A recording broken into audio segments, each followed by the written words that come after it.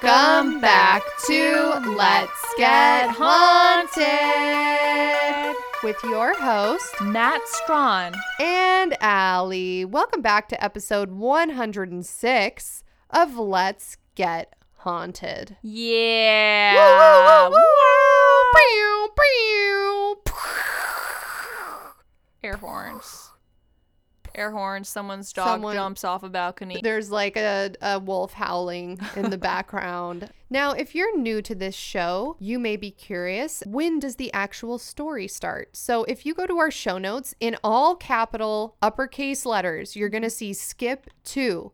And then it's going to say where to skip to. That could be 10 minutes. It could be 11 minutes. We don't know. Find that timestamp and skip to it if you don't want to listen to our intro. Oh my gosh, something haunted just happened. Wait, what just happened? I don't know if I already talked about this on the podcast. Did I talk about selling my car? No, I don't think so. And I scammed them. Okay. No. I mean, I didn't scam them, but okay, well, look. Long story short, I had this car that's like piece of shit car that is going to be too expensive to fix. This particular individual of a vehicle was suffering from amnesia. Yeah, he was suffering from, I forget what it's called. He forgot airbags. how to be a car.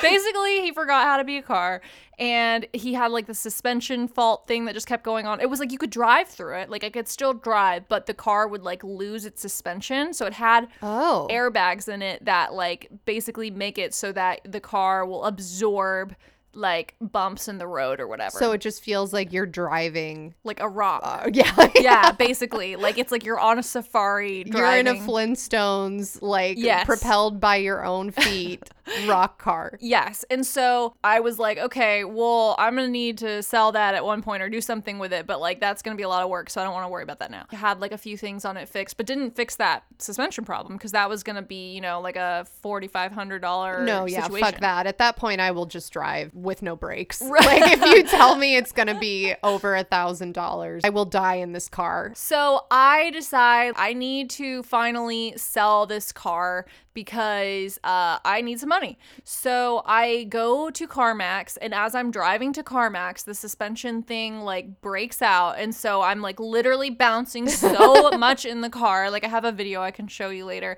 and it's crazy. Like it looks like, you know, those cars that have hydraulics in them, like a lift kit that can like bounce. Yeah. You know, like Snoop Dogg. Like lowriders. Yeah, exactly.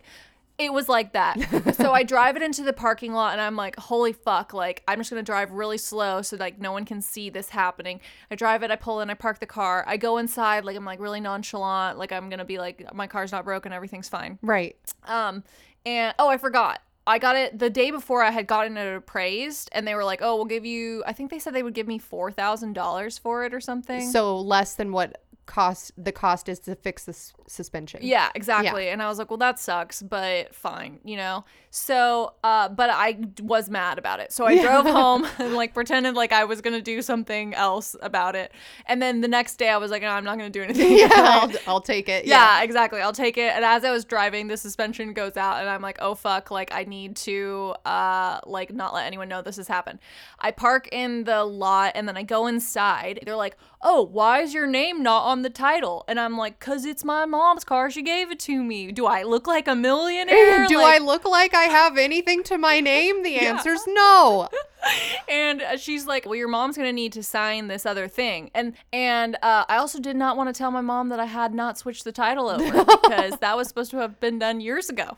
So that's going to start a whole other problem. Right. You know? So she's like, okay, no, it's fine. Just have your mom sign this or whatever. It needs to be notarized. So you're going to have like a notary there when your mom signs it. Yeah. You're going to have to drive to Texas, pay a notary. It has to be done within 24 hours. Oh, so it's literally impossible. Impossible. So maybe you could overnight it and then no, it's impossible. So I was like, God damn it. I left, and across the street from this particular building, there was another building. I don't want to like give away. Yeah, you don't want to dox anyone. Yeah, I don't want to dox them. I regrouped. I found another business, another service that was willing to be very cool with me. And they were willing to take a photo of a driver's license of the person who was on the title of the car. And that's it. That's all they needed. And I was like, this was really cool. and I sold that bitch and I got my $4,000 and it immediately paid off some credit card debt. So like my life is basically the same. Hell yeah. What a positive haunting. You got rid of a car. So now that person who had borrowed the car texted me just now and was like, hey, did you sell that car yet? And I'm like, oh, that ship has sailed. Be like, unless you have $5,000, then I'll go steal that bitch back and you can have it. Exactly. Well, Natalia, are you ready to get into this week's episode? Yes, I am. Oh, wait, I almost forgot. It's time for donors. I'd like to shout out all of our donors from March and April of this year. Cecilia F., Madeline H., Madeline H., Cara H., Kara H., Maddie V., Mia T., Winnie B., Isa B., Brett B., Ella R., Ashton C., Riley R., Samantha P., Ruby V., Sarah B., Michaela S., Jessica T., Zoe S., Zoe S., Anna and Nate, Alyssa S., Casilda, Garrett G., Annie Bree, Peter Barker and Malik, Maria O., Kelsey M.K., Trenton S., Lotus, Jesse H., Miranda A., Peter Barker and Malik again, Mariah and John, Michael R., Benjamin S., Stassi Soar, DJ, Alessa R., Brianna M., Haley A., Maria O., Angela N., Fims, Phoenix C., Brenna G., and the return of Amber O., the triumphant return of Amber O. Amber O's in the house. And a special shout out to Phoenix C. and Amber O. for making large donations this month. I really appreciate it. And the reason why I'm reading out March and April is because I got really scared that maybe I missed someone because I finally just put everyone into an Excel spreadsheet and I saw some names that I didn't remember shouting out. So if some of you got 2 shout outs, congratulations. Hell yeah. I'd like to shout out Brielle S., Kayla P., Charlotte D., Sam K., Alicia J., Minnie W., Brandy B., Michael M., Rebecca H., Brandy B. again, Peter Barker and Malik, Mimi T., Danny R., Mason H., Lisa N., Benjamin S., Mariah and John, Lindsay L., Gentry B. Thank you guys so much for donating. Woo! That is really a major sick one for us. And special thanks to Mariah and John who donated $69.69. Also, Peter Barker and Malik, who donated $50, and Kayla P., who donated $66.69. We really appreciate all of your donations, large or small. They all add up, and they all help to keep us making this. I think it's a little better than mediocre content now, right? I think the audio quality is getting better, right? Somebody give us a compliment because we're really trying. We're really trying. So if the audio quality has gotten better since we moved into this office, please let us know. If it's gotten worse, also please let us know, but my feelings will be hurt because we're really trying. Yeah, I definitely think there's a little more echo, but we have all of these foam panels we're going to put on the wall as soon as we figure out how to do that, and that's going to make a difference. So look forward to that. That's right. And if you'd like to make a donation to our podcast, you can do so by Venmoing at DogMomUSA or at Nat Strawn. Or you can donate to our Ko-fi, which is linked in the show notes for this episode. Or you can go to letsgethaunted.com and buy a piece of merch. Or also on letsgethaunted.com, there's an option to give us a haunted donation. Yes. I was looking at Natalia to see if she agreed. Yeah, I do. I agree. No objections here, Your Honor. That's right.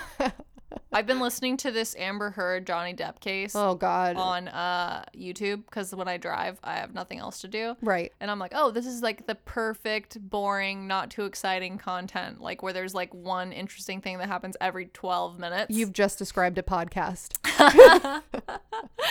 Yeah. And so I feel like I'm in that mood to say objection. That's right. Well, we're very professional on this podcast. Nat Strong, attorney at law, is here with us today. So I'm very excited to get into a mindfuck of an episode. Oh, I'm ready. Let's do it. Natalia, are you ready to get into episode 106 I of am Let's Get Haunted? Ready. Let's do it. Before I get started with my story today, I just want to inform our listeners that this episode has a lot of pictures, maps, and videos that go with it. Better be treasure. I will be including all relevant video audio in the episode, and Natalia and I will definitely be describing in great detail all pictures and maps we look at today. In addition, I will be linking all videos we discuss in the show notes in case anyone wants to watch the original posts for themselves. And I will also be posting all the pictures and maps to @Let'sGetHaunted on Instagram in the photo dump for this episode for those who would like to follow along. Are you ready? I'm ready. Let's Okay. go. In November of 2014, the mysterious disappearance of YouTuber and outdoorsman Kenny Veach had the internet in a chokehold. Dozens of viral YouTube videos and Reddit posts highlighting his vanishing were uploaded to social media. And many of these videos and posts, some of which are still public and active today, have received millions of views from around the world. As the public became increasingly aware of the mysterious circumstances surrounding the incident, wild conspiracy theories began to fly. The interest in this case eventually made its way to international mainstream media, resulting in a 2-hour special on HLN Network's 2021 true crime TV series, Real Life Nightmare. Today's episode tells the harrowing tale of the M Cave, aka the disappearance of Kenny Veach. It's time to buckle the fuck up, Haunties, because we're about to fall down a good old-fashioned internet rabbit hole. Oh, wow. Okay, so I actually do know what the M Cave is. Oh, you do? Yes, briefly, because I remember, I think I saw like one of those posts you're talking about back when this was like blowing up. But then I realized I hate things that are talking about caves where people get lost in them because it's very scary. Yeah, because okay, so what I didn't realize about caves is that they can get really small. Like I always think of a cave as being this big cavernous thing that's like stalactites, stalagmites, all of this stuff, and it's huge and you get lost in it because it's so big. No. You guys, you might not even be able to hear this because I don't even want to say it. You guys, caves get so small that you get stuck in them. Like, yes. You get stuck in a hole where like you can't move anything and you're like in this S-shaped bend and there's people trying to get you out and they can't reach you because they don't want to get stuck. And so you fucking die probably of just claustrophobia. But if you don't die of claustrophobia, say you're like someone really chill, I think you would just die of exposure because you can't eat, you can't drink any water, and eventually maybe suffocate. You're absolutely right, Natalia. Caves are terrifying. I do know a story about the Nutty Putty Cave in Utah. I'm sure this is one of the ones you've heard of because when I went down the M Cave rabbit hole in like 2018, I definitely stumbled upon a lot of scary cave stories. And the Nutty Putty one, a guy did just what you said, where he made a wrong turn. He thought he was going down one cavern, but instead he went down a different one, ended up getting stuck upside down. Yeah. And actually how he died eventually was cardiac arrest and suffocation because all the blood rushed to his head and his lungs, and he just ended up dying that way. I would just tell like the people who are trying to rescue me, just quit trying to rescue me. Instead, just like throw some dynamite down here. Shoot just like me. make this end. Yeah. Somehow. Like very scary. Well, I think they determined that eventually he would have gone unconscious from being upside down for that long. Right. So that perhaps is merciful, but I cannot imagine. I do not fuck with tight enclosed spaces at all. No, I will not. I refuse. No, that's agree. nothing good in there. Like you look in that sewer and there's the fucking it clown. Like what what good thing lives in a hole? Right. Nothing. Yeah. Also, even the cool stuff that lives in sewers, like the Teenage Mutant Ninja Turtles, if you actually saw some giant mutant turtles coming for you in a sewer, you would not be happy. Doing karate? Yes. Yeah, that would be the end of my life. Yeah, immediate passing away immediately. Okay, so I'm actually glad you've heard of this story before, Natalia, because I'm assuming that quite a few of our listeners who may be clicking on this episode and can already see the title have heard of this before, but I did a lot of research and I'm hoping that I have found some new information that perhaps you have never heard before. I'm sure you have, because I think I literally just saw the title of a YouTube video with a picture of a small hole and I was like, no, I refuse. Kenneth Lee Veach, called Kenny by his friends and family, was born in November of 1966. On February 9th, 2012, at the age of 45, Kenny created a YouTube channel under the username SnakeBitMcGee, where he was extremely active in the online desert hiking communities. Although he did not upload many videos of his own, he used his channel to document some of his many colorful interests and hobbies. Kenny's hobbies included hiking, camping, and exploring in the Mojave Desert of Nevada where he lived. He also enjoyed home interior design in the style of the Wild West, and he liked to spend his spare time inventing different household gadgets, which he often pitched to Shark Tank. His viewers described him as sweet, earnest, genuine, and positive.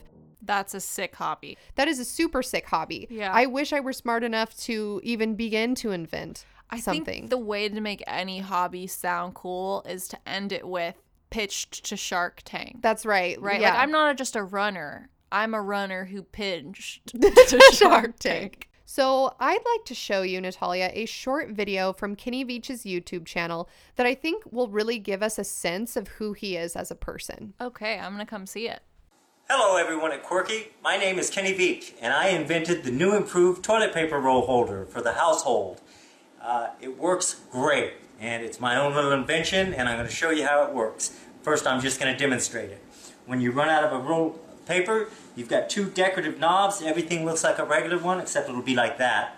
And then it runs out, you just pull that, put the other one in and let go. And right now it's not precise because I used hand tools, but you get the picture.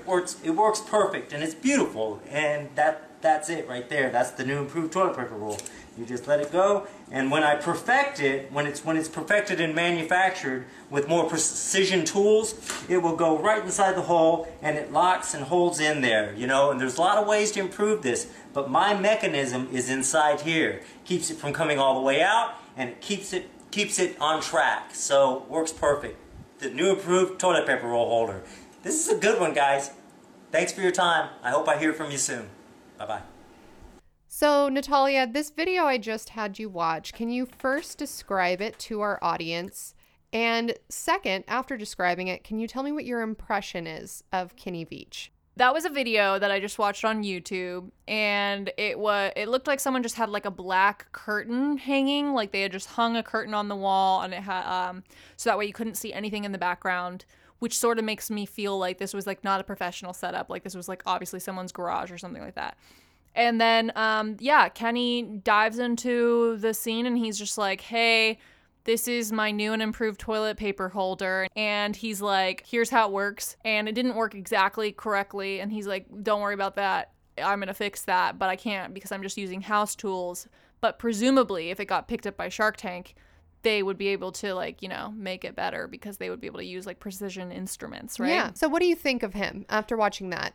My first impression of him is that he's incredibly honest. Yes. Because if that were me, I would never have submitted that video. Like, I would have made sure I either faked it so that it was perfect or I redid it until it was perfect. That's a great point, because actually I wouldn't have noticed that it didn't go in properly if he didn't say, Yeah. "Hey, oh, sorry, it didn't snap in properly." Like, the camera angle was such that I wouldn't have known the difference. He could have lied about it. Right. Yeah. And then that just makes me think he's not going to survive in show business. You can't Too be pure honest for this world. Yeah, exactly. And then just on him as a person is he seems really cool. Like, he just seems like a nice, like I said, honest person. I don't feel like he was selling me anything, really, even though he's supposed to be. And that's what made it me be like, "Oh no, you got to redo this, man."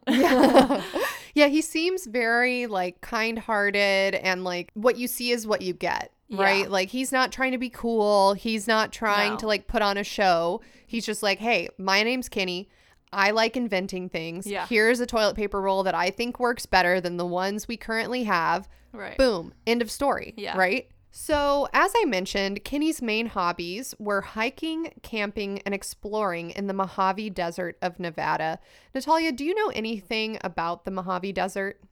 Is that where Vegas is, the Mojave? Correct. Yeah. Yes. Yeah, I know a little bit about it just because Vegas is relatively close to LA, so I feel like I drive over there too often. It's fucked up, basically. Like, deserts are fucked up. Like, Very you think it's barren. gonna be really hot, but actually no, it's really cold and It's definitely an environment where I feel like in order to live in the desert, you need to be a certain type of person. Yeah, you need to be a certain type of person. Like, you need to be someone who has a lot of flip-flops and, like, fixes fences and stuff. Yeah, well, I was more thinking that it's like dry and most people are on like septic tanks instead of plumbing, and like most people have like Right. well water, or if Like, they it's truck like- in their water. It's like camping. Like, Yes. it's like homeowning camping. Like, Yes. Like, you're far away. You kind of have to know how to fix things yourself, how to do it yourself, because you're far away from anyone who can, like, really help you. Yeah, definitely. The notable exception to that being Las Vegas, right? Right. But most parts of the Mojave Desert, as we're about to learn, are pretty remote. So the Mojave Desert is named after the indigenous Mojave people and is located primarily in southeastern California and southwestern Nevada, with small portions extending into Arizona and Utah. According to Wikipedia, the Mojave Desert is bordered to the west by the Sierra Nevada mountain range and to the south and east by the Sonoran Desert. Although the Mojave is bordered by many deserts, such as the Sonoran, Chihuahuan, and Great Basin deserts, the Mojave is the driest of them all. So, Natalia, I'm going to flip my laptop around and show you a map of the Mojave Desert, and I'd like you to describe it to our audience. Okay, I'm looking at a map of the southwestern United States, California, Nevada, Utah, and Arizona. And there is a highlighted portion that says Mojave Desert. And it actually, I'm very surprised. I didn't realize that the majority of the Mojave Desert is in California. Yeah. So it basically, like Alyssa said, takes over most of Southern California, and then it goes past Las Vegas just by like a little bit into a little bit of Utah and Arizona. But the majority of it is in Southern California. The Mojave Desert consists of a series of dry and hot mountains and valleys, and is also the site of Death Valley, which is the lowest elevation in North America. Although the landscape is barren and unforgiving, the Mojave also contains deposits of many natural elements, such as gold, silver, lead, zinc, copper, tungsten, vanadium, iron, clay, and cinders. Yeah. Because of this, there are many decommissioned or abandoned mine shafts that dot the desert terrain, which are leftover relics from the mid-1860s, with some of the more profitable mines remaining active until around World War II was in full swing in the early 1940s. That is true. Like, when you're driving through the desert to get to Vegas, you just see all of these abandoned mines from like the middle of the 1800s. Yeah, absolutely. Yeah. There's abandoned mines, there's ghost towns Yeah. that were set up around these mines, and the climate of the Mojave Desert is characterized by extremes in temperatures throughout the seasons. So like you said earlier, Natalia, you think of a desert being super hot, but actually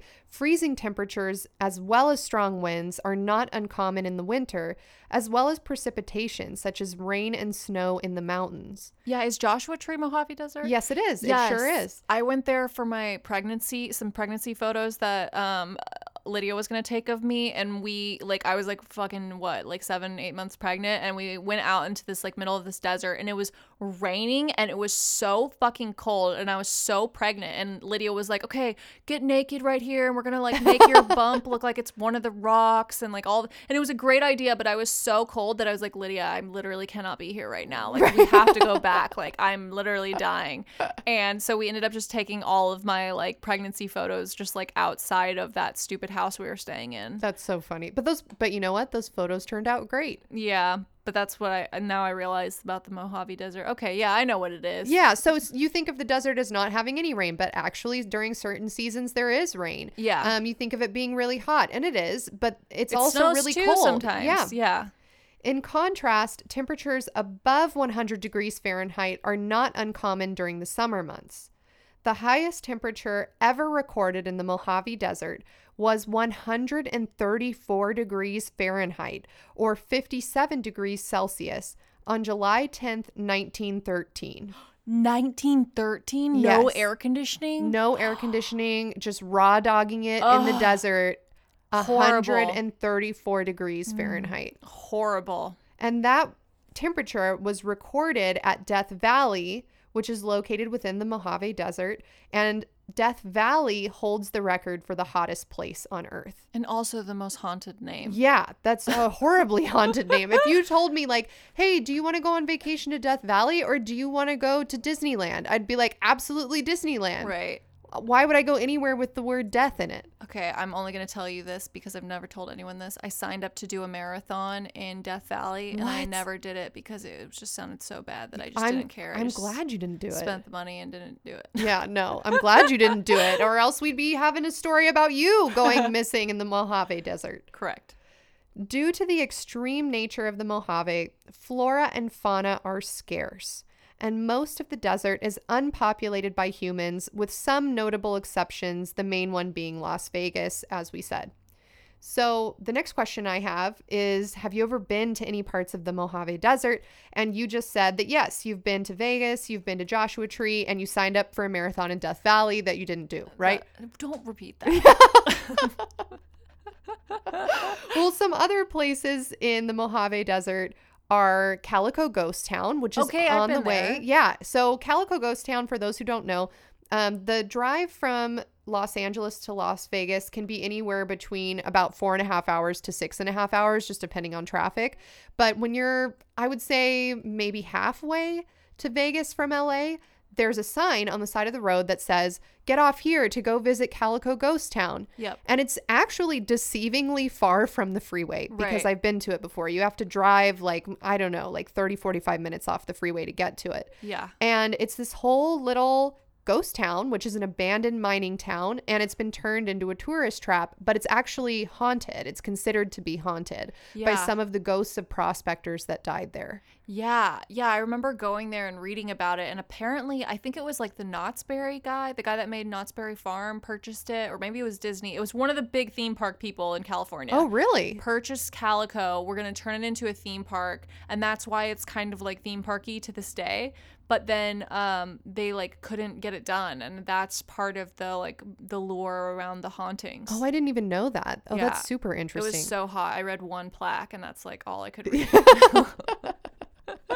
I do remember I went into the little like store they have there because I wanted to Yeah. get like a tiny little tchotchke trinket. Yeah. That's like very much my vibe is I just want a trinket that I'm Yeah. never going to look at ever again. And then I put it on display in my house. And I got this little magnet that said like clean, or you'd flip it over and it said dirty for like the dishwasher. Oh, yeah. And as I was buying it, the lady behind the counter was like, oh yeah, we have a ghost that lives in the store and he's a pervert. He sometimes like will grab the asses of like women that come in the store. And I was like, I didn't ask her about this. Wow. Yeah. Did you flip the sign to dirty? Wow. I should have. Wow. I hope that woman's doing well and that she has She's probably dead now. come just to terms. based on your This wasn't voice. that long ago. She sounded really old. Yeah, In your well. impression. That's true. Also, another place in the Mojave Desert is Lake Powell, which we actually talked about, unless it got cut out, because I'm not sure if this part got cut out of a previous episode. But I went on a kayaking and hiking trip in Arizona recently, and the kayaking part of that trip was on Lake Powell, which is in the Mojave Desert. So if you follow either of us on Instagram, you may have seen some Lake Powell photos that I uploaded to my Instagram. Yeah, follow us on Instagram. That's right. Now, I would assume that most of our listeners have heard of Las Vegas, which, as I mentioned, is located within the Mojave Desert and is definitely also haunted. Yeah, for sure. Okay, definitely haunted. Literally founded on the mob. But another notable landmark within the Mojave Desert is Area 51. Yes, which we have also been Mm-hmm. to and rated Yes. and clapped alien cheeks at. That's right. And if you guys don't know what we're talking about, Area 51 is located within the Nellis Air Force Base It is located on the edge of the Mojave Desert in Nevada. It takes up a pretty significant portion of the Nevadan desert. I was looking at maps, and we'll look at those in a minute, and I was like, oh, holy shit, this is actually like a really large swath of land. Right.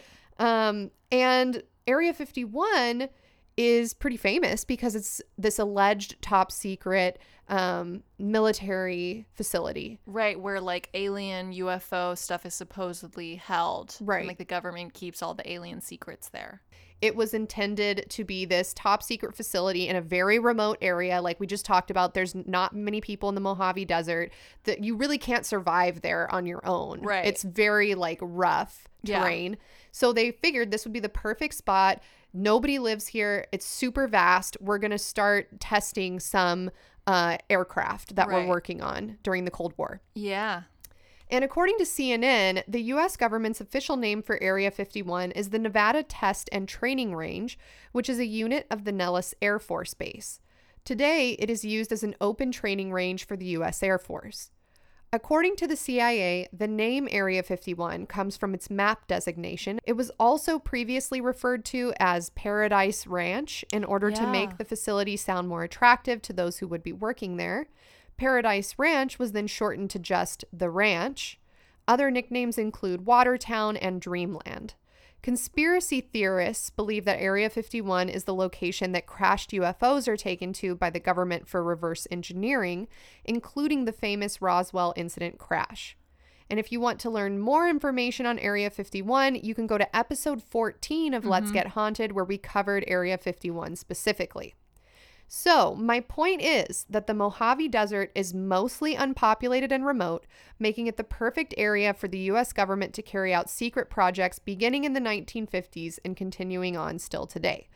The Mojave Desert, the point of me telling you all these different locations in the Mojave Desert is just to be like, there's some strange shit going on in the Mojave Desert. It's haunted. It's very haunted. And it makes sense because since there's not many people living there, anyone who's kind of weird can just go out and, cook meth in a RV. Yeah. No, that's like what we're not saying, but it's like, I just thought everyone understood this, but maybe some people who don't live in the United States don't know this.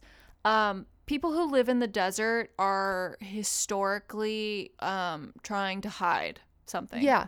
Well, and actually that makes total sense because my uncle, who's a delightful man, I love him very much, but he hates people. And so what did he do when he retired? He moved to the Mojave Desert. Yeah. It's a certain kind of person that lives in a remote area. Exactly. Yes. The major exception being Vegas and Joshua Tree. But even then, I mean, you have to be a special person to move to Joshua Tree. You got to be a special person to move to Vegas. Yeah. No, you got to be super special. And if you guys are listening and you live in the Mojave Desert, let us know. Now that we've got some background on where today's story takes place, let's get back to Kenny Veach. Kenny lived in Las Vegas, Nevada with his girlfriend Sherry on. He had at least one child, a daughter, from a previous marriage. And he was also close with his nephew. Kenny and his girlfriend would often go on hikes throughout the Mojave, though he generally preferred to hike alone. An amateur survivalist, Kenny liked to challenge himself by hiking without a compass or a GPS. He would often hike all day, make camp at night, and continue to hike the following day. This way, he was hiking far beyond where the average tourist would dare to go. The more remote the hiking area, the better for Kenny. Sometimes he would bring along his digital camera and film himself on his adventures. He had a great respect for the desert's ecosystem and would film himself marveling at interesting wildlife he came across, like rattlesnakes, tortoises, and even bighorn sheep. According to one of his family members, his YouTube channel's name, Snakebit McGee, was actually named after a time that he was bitten by a snake and survived while hiking. Wow. After healing from the bite, Kenny would remark that he wasn't mad at the snake or afraid of them because of it. It's just a snake being a snake, he said. Kenny would also film any man-made objects he came across on his adventures traversing the vast Mojave, like filled-in mine shafts or ghost town remnants. In one of his videos, he showed off a collection of bottles, coins, and other artifacts he had collected throughout the years of exploring abandoned former mining towns. Kenny also enjoyed taking photographs of birds and collecting fossils and interesting minerals he found along the way throughout his many journeys. His following on YouTube was fairly small, but he enjoyed posting his explorations and would regularly reply to viewer questions in the comments. So he sounds like a pretty interesting guy, right? Super interesting. Yeah, I cannot relate to him.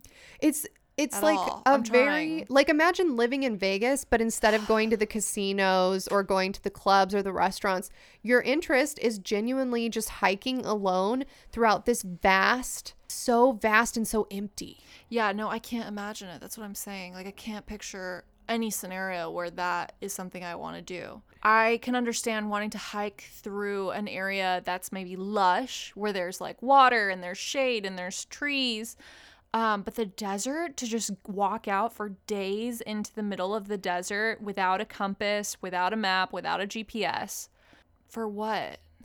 And he just liked being alone. Like, he had his girlfriend, he had his daughter, he had nieces and nephews, but he just liked being alone. He was very much a loner, and really enjoyed challenging himself. He talks about in his vlogs, these hikes, he really viewed it as like, if I were in a survivalist situation, could I do it? I can understand that. I do a lot of those types of things. But Like trying to push your body to the limit, yeah, right? exactly. Just because, like, I know I can do it. Yeah, like I know I'm capable. Yeah, and so like I want to experience it. But then also, like, I didn't show up to do the marathon in Death Valley because it's so hot. One thing I can't handle is being hot. Like, I can handle being cold barely, but I really can't do hot. It's not pleasant. I will No. give you that.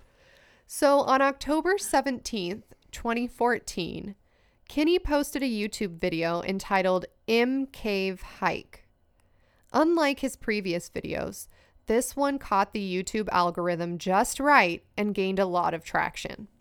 In the nearly 22-minute long video, Kenny describes to his audience something strange that he stumbled across in the Mojave Desert during one of his solo hikes. Natalia, we're going to watch a part of this video now. All right. Well, here I am on my hike up here in the mountains north of Las Vegas. This is a canyon I just walked up in. Now you can't tell, but my truck is way out there by the mountains at the very, very end of this valley. It's kind of like a big canyon. On the other side of these mountains, I'll show you in a second, is the bombing range, the Nellis Air Force bombing range. They do a lot of practice stuff out there. This is an old mine, and there's a hole here that just goes way down. I'll show you that. And then the last time I came up here, I hiked up to the top of what they call Gas Peak, and I spent the night. It was a 2-day hike, and then I hiked all the way down to another valley over here and went past this mountain range you see on my right, all the way back out to the flat desert. Now, the camera doesn't pick this up very well, but it's a long way. And I just romp around out here, do some solo hikes, and have some fun. My mission today is to just do a 1-day hike. It's about a 10-hour hike. I got to still go over another ridge and then go all the way down a big crevice. It's real narrow and gets kind of scary. I'm looking for a cave that I found, and I didn't have a sidearm when I was here before, and something about that cave just spooked me. Out of all the caves I've ever gone in, this one just made my body vibrate. The closer I got to it, the crazier my body felt, and I was like, all right, I'm not going to go in there right now, but I'm coming back someday. And I talked to some people on YouTube, and I told them, hey, I'm coming out here, you know, because they kind of called my hand on it. So I don't know if there's going to be anything to it, but it might be interesting. If I can find it, I got to relocate it, and this is a big mountain range I'm in, and I'm on foot. You know, my truck's way out there. There's no roads, there's no trails. It's a pretty rough terrain. So hopefully I'll find it. It's shaped like a big M. It's a big cave that looks just like a gigantic M, and it's about as tall as I am and kind of narrow, and it's stuck on the side of a mountain. So I hope I can find it again. And if I do, I'm going in there. I'm gonna put on my light and take my gun out and walk in there, see if I find anything. We'll see. I'm gonna take the camera and show you how deep this hole is and kind of show you around real quick. So here we go. Okay, so let's pause there for now, Natalia. Can I just say something? Yes. A fucking M cave. I'm not going in any fucking cave unless it's shaped like a O. Yeah. What the Unless fuck? there's sufficient clearance. Yeah. Yeah. So I wanted to pause here because, Natalia, I was hoping you could kind of sum this up for our listeners, because I know sometimes when includes me. Sometimes when I'm like watching a video, the comprehension of what I'm watching is a lot different than if someone explains it to me. Right. Yeah, I like to have both. I like to watch something and then have someone give me the spark notes. Exactly. So can you offer the spark notes to our listeners of these 2.5 minutes we just watched? Yes. So basically the video Alyssa just showed me is a guy standing up on top of a desert mountain next to like literally an old mine. So there's like a rusted old track or like ladder that goes down deep underground, and then there's this guy and he looks like a paleontologist, like he's very Indiana Jones. Yeah, like he's wearing floppy bucket hat like situation, and he's got like lots of light layers like Columbia shirt or something like that, hiking boots, and he just sounds kind of out of breath, like he literally just hiked there, set up the camera, and he's like, hey, I basically have been hiking for a really long time. I came up this really steep hill and I'm trying to go back to this cave that I saw the last time I came out here that I couldn't even get near because I was so afraid of it. It like literally made my body vibrate. And that just gave me chills. And so I left, and I guess he afterwards, like maybe through whatever channels on YouTube he's connected with, like commented about the M cave, and some other people are like, no, you got to do it, or like giving him some sort of encouragement, and he's like, okay, so now I'm gonna go do it. I'm gonna go find it. And he was like, it's really, really narrow.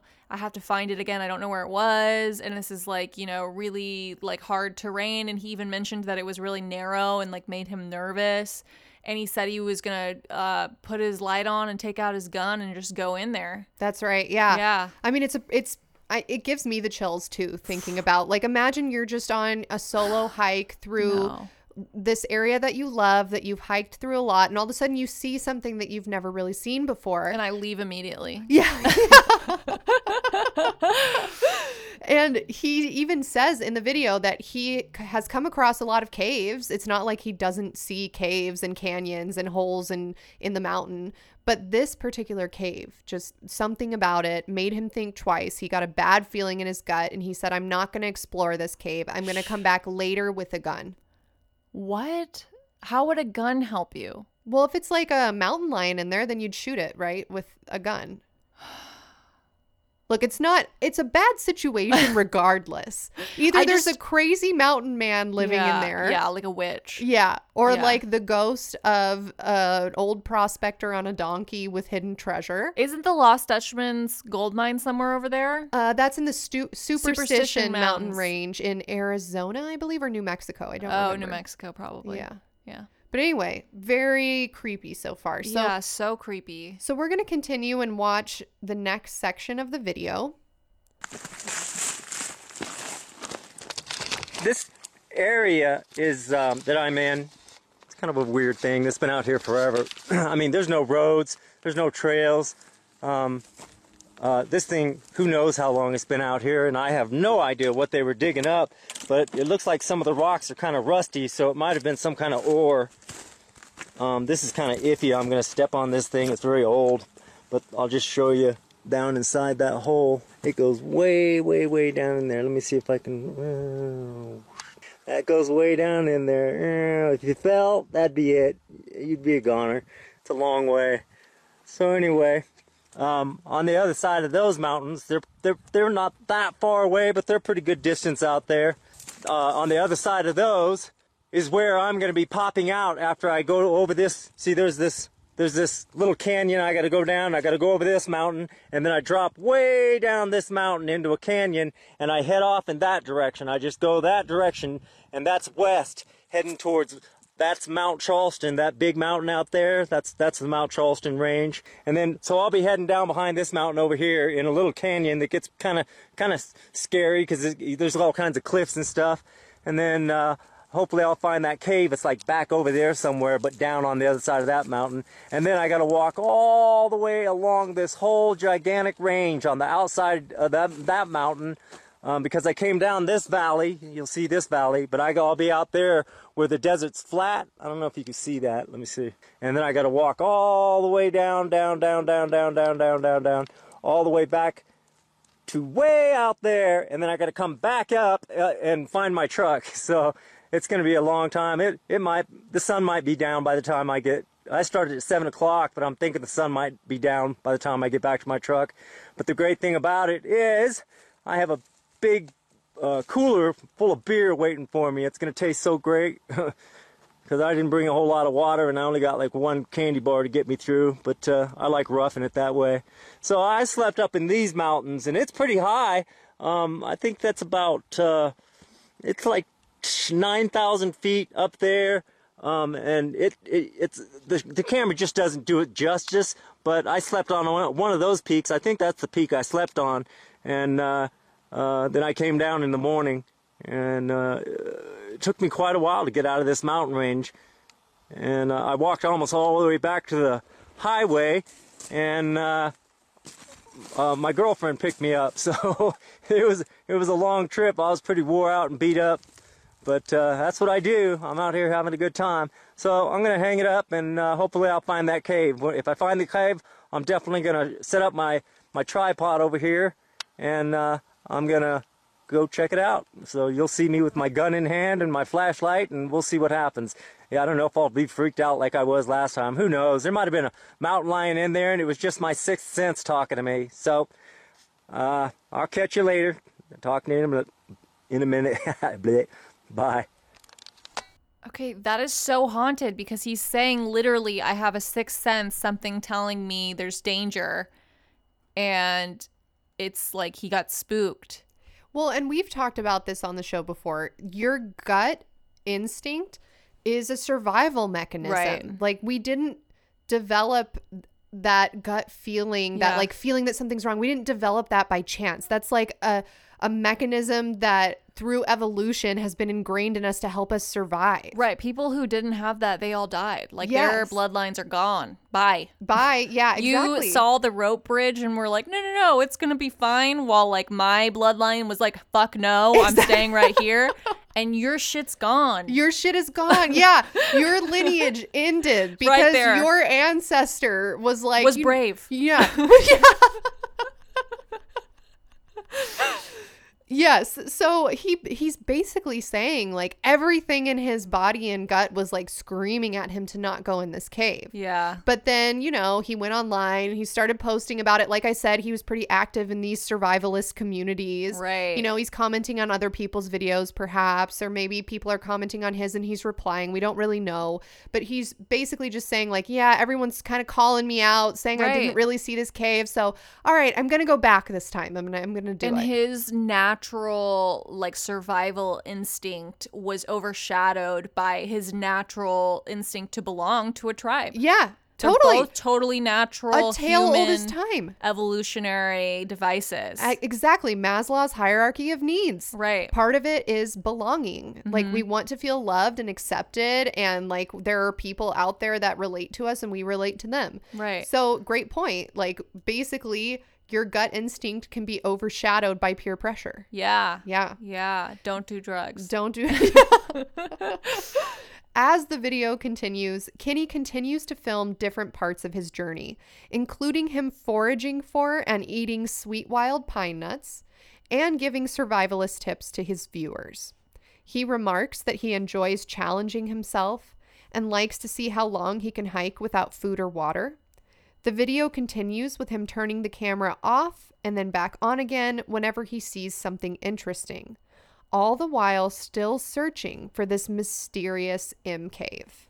So I'm going to skip forward and show you another minute of this video. So other people have seen the cave, or they were just like, oh no, you're telling us about this cave. It sounds cool. Go back and film it. Yeah, the second thing you said. Oh, So okay. he basically had commented, and we'll talk a little bit later about what some of the comments he was leaving looked like, but he was commenting on other people's videos, being like, oh yeah, I also hike through the Mojave and I saw this really weird cave. Like this really weird thing happened to me. I got like my whole body was vibrating. I just felt so uneasy. And so then people were commenting on his comment, like replying to him saying, you're just telling a tall tale. You're just clout chasing in like the survivalist community. Like Right. you're just trying to bring popularity to your YouTube channel. And he's like, bitch, I like being alone. I don't need you. Exactly. But I will go back to this cave now. He's like, bitch, I'm inventing toilet paper holders that your mind cannot comprehend. I do not need your approval, but also you're calling me out. And now Right. I feel pressured and like I want Yeah. to show you I'm not a fucking Liar. liar. Yeah. So let's watch the next part of this video. Okay, so I'm back. I came down one mountain. I came over a ridge and I dropped down inside this canyon. A few caves over there, but that's not where I found it. Out that direction is the direction I'm heading. And it is a long way, so whew, I'm gonna be worn out, but that beer's gonna taste good. So this is the kind of terrain I hike over all the time. No trails, no trash, no people. I'm sure there's mountain lions out here. And all kinds of other critters. No bears, obviously. There's no bears out here. I got a ways to go down here. So I'm going to turn this off. And if I find the cave, I'll be turning it back on. Bye-bye. I'm in a big giant creek bed right now. And I haven't come to the area where the cave is. So it's along here somewhere. So I do all of this solo, you know. And it's kind of dangerous, and I try to pretend like I don't have any supplies. You know, I bring water and I bring something to eat, but I haven't eaten anything since I started this hike, and I've only had 2 small gulps of water. So I kind of try to pretend that I'm running out or I don't have it, just so I can see how far I can actually go before I feel like I'm in trouble. That way, if I ever do get in trouble, I know when I should start panicking, how long I have before I'm in trouble. And then there's lots of little caves, but they're not the kind of cave I'm looking for. The kind of cave I'm looking for is deep and it's dark and it's shaped it's shaped just like the letter M. So lots of little caves and stuff along here, and it's about level with the ground, like in an area like this. So I really got to keep my eyes peeled because I don't want to pass it. And there's actually caves all over the place up here. It's a really cool place. If you want to come spelunking, this is the place to come spelunking, man. Canyons galore. I must have passed 3 canyons already. Here's a little canyon, or a crevice more like it.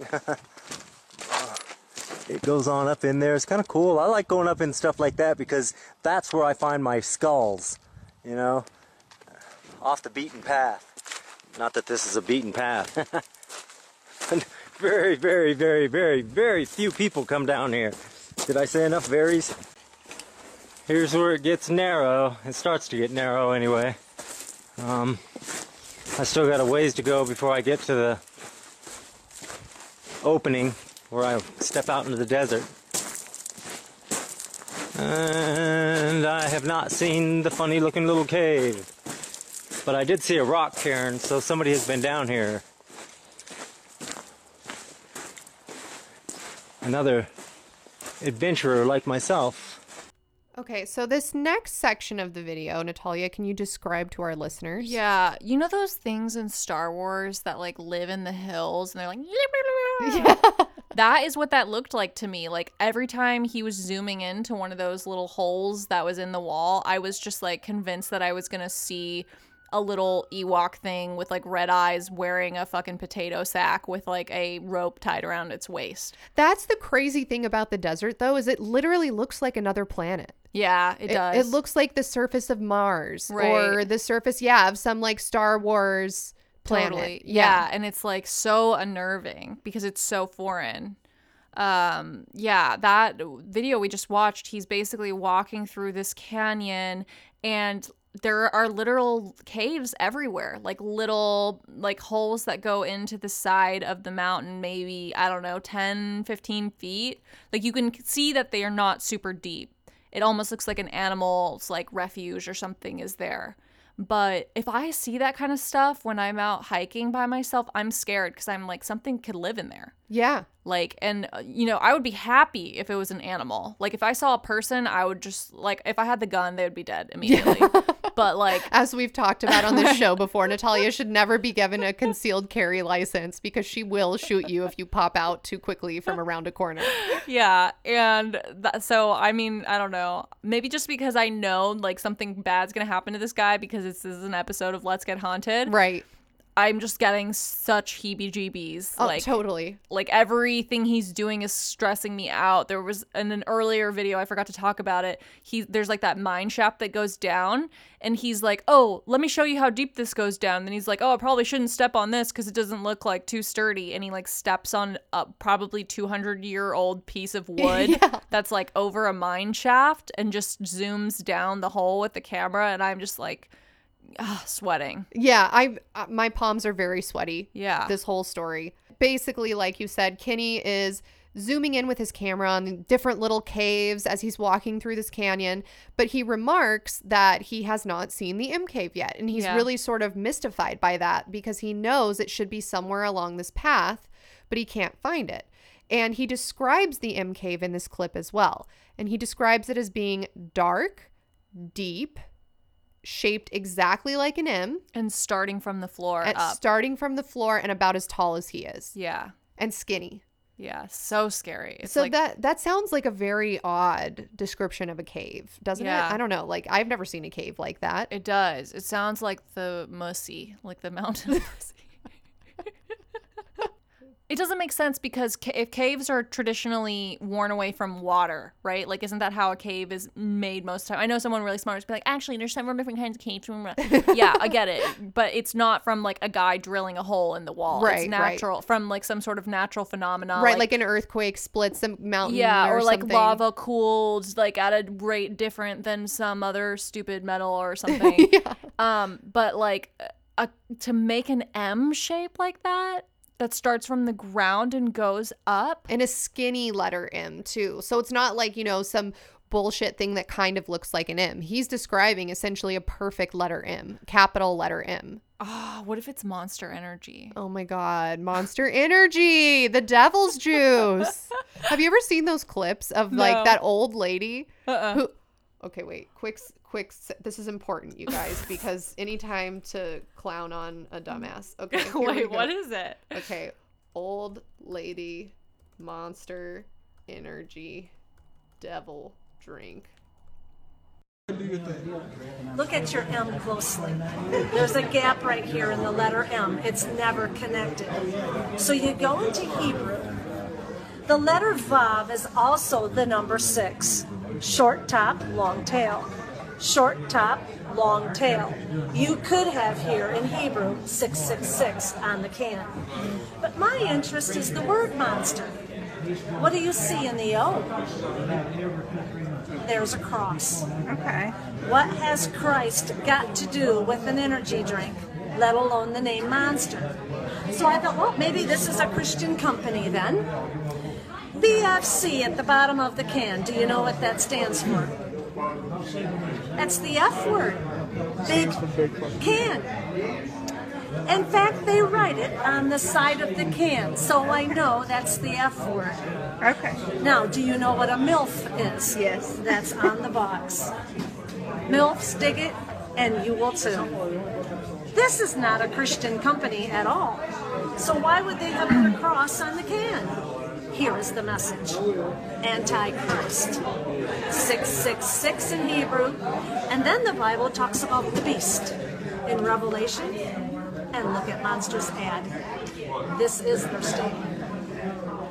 You see these M's everywhere. Hats, t-shirts, bumper stickers. Is there another agenda here? If God can use people and product, so can Satan. And look at it this way.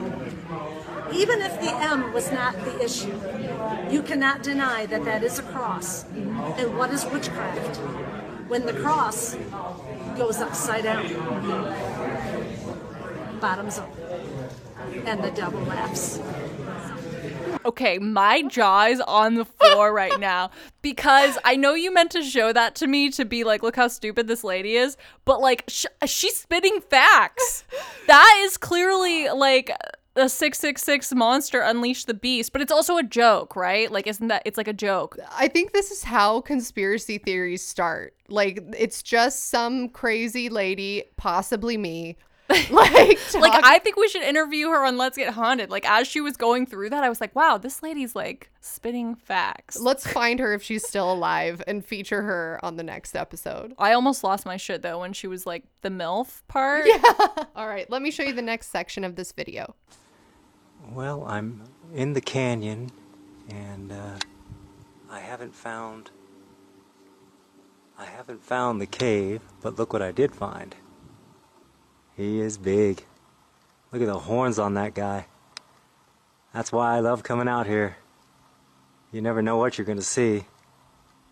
Oh man, he's looking right at me, and he probably hears me talking. Oh my gosh. So anyway, I'll try to get another shot of him. Well, I did not find the cave. That is so weird. I mean, I thought for sure I was just going to be able to find it. I remember it being fairly easy. Who knows? But I am at the mouth of the canyon. There, I'm just now coming out. And now I have to take a big left-hand turn and walk all the way back to my truck, which is a long, hard trip because I've got a lot of up and down to do. And that's it. I'll talk to you when I get back to my truck. Bye-bye. What a hike. It's disappointing I didn't find the cave, but I still like to hike. And I just came across this fellow. It's been a while since I saw one. It's a nice little Mojave Desert tortoise. This is about how big he is. There's my hand next to him. So he's pretty good size. Yeah, I'm not going to touch him. You're not supposed to touch him or mess with him. It is highly illegal. He's a good sized guy. Desert tortoise. So now I've seen a tarantula. I took a picture of the tarantula. He wasn't a very big guy. And this is the mountain range I'm walking around right now. Vegas is out that way. There's Mount Charleston. It's got a nice cool breeze going. If I wasn't hiking, I wouldn't be hot. And that is it. So see you later, tortoise. Bye, guy. Hope I didn't disturb you. Oh my god, I just had a thought. Okay, the M is like the mountain goat, and he was looking at him. And then if you take if you took a silhouette of what that goat's should not have shown you that Monster Energy video.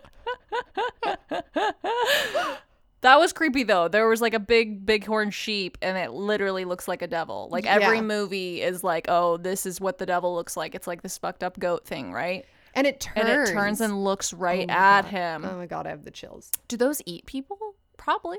Who's to say? So in this section of the video, like you just said, Kenny continues searching unsuccessfully for the M cave and comments that he's seen evidence that someone else has been in this area. What? I don't think I played that part, but yeah.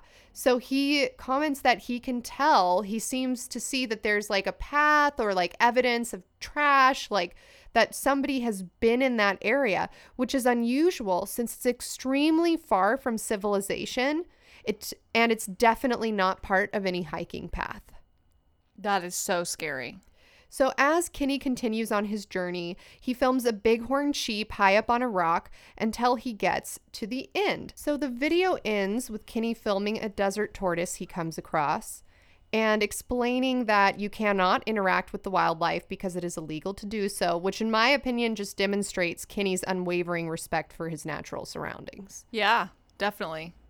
So after watching this video, Natalia, what else do you think about Kenny so far? Because I asked you after you watched the toilet paper roll video, but now we've seen like a longer one. So have you formed any more opinions on Kenny? on the one hand, he's so casual and nonchalant that it really comes off as the type of confidence that only comes from experience. Right. Like someone who just does this all the time and knows what they're talking about. On the other hand, it could be someone who's naive and is casual and nonchalant because they don't know that they're near danger. But he doesn't really seem like, I don't know.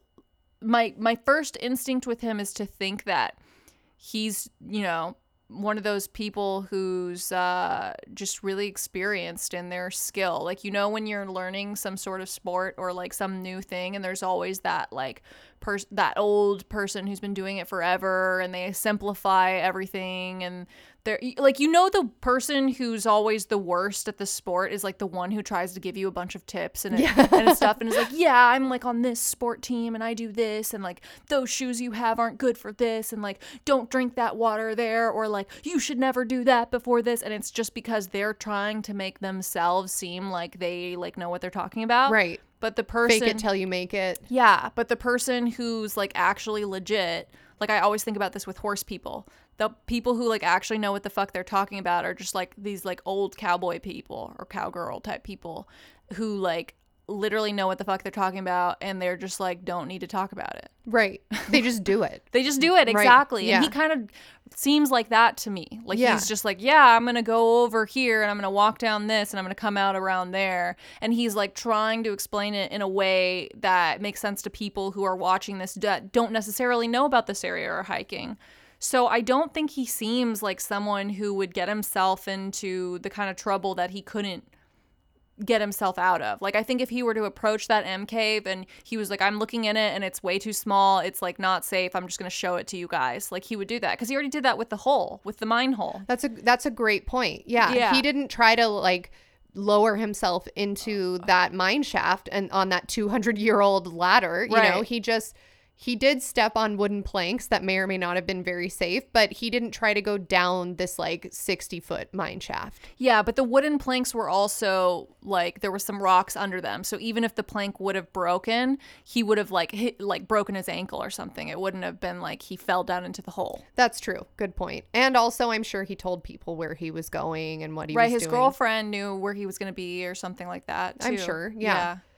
So in the beginning of his video, which you pointed out, Natalia, Kenny mentions that he had commented on various YouTube vlogs, not on his own channel, but on other hiker or adventurer channels, or just videos about things in the Mojave Desert in general.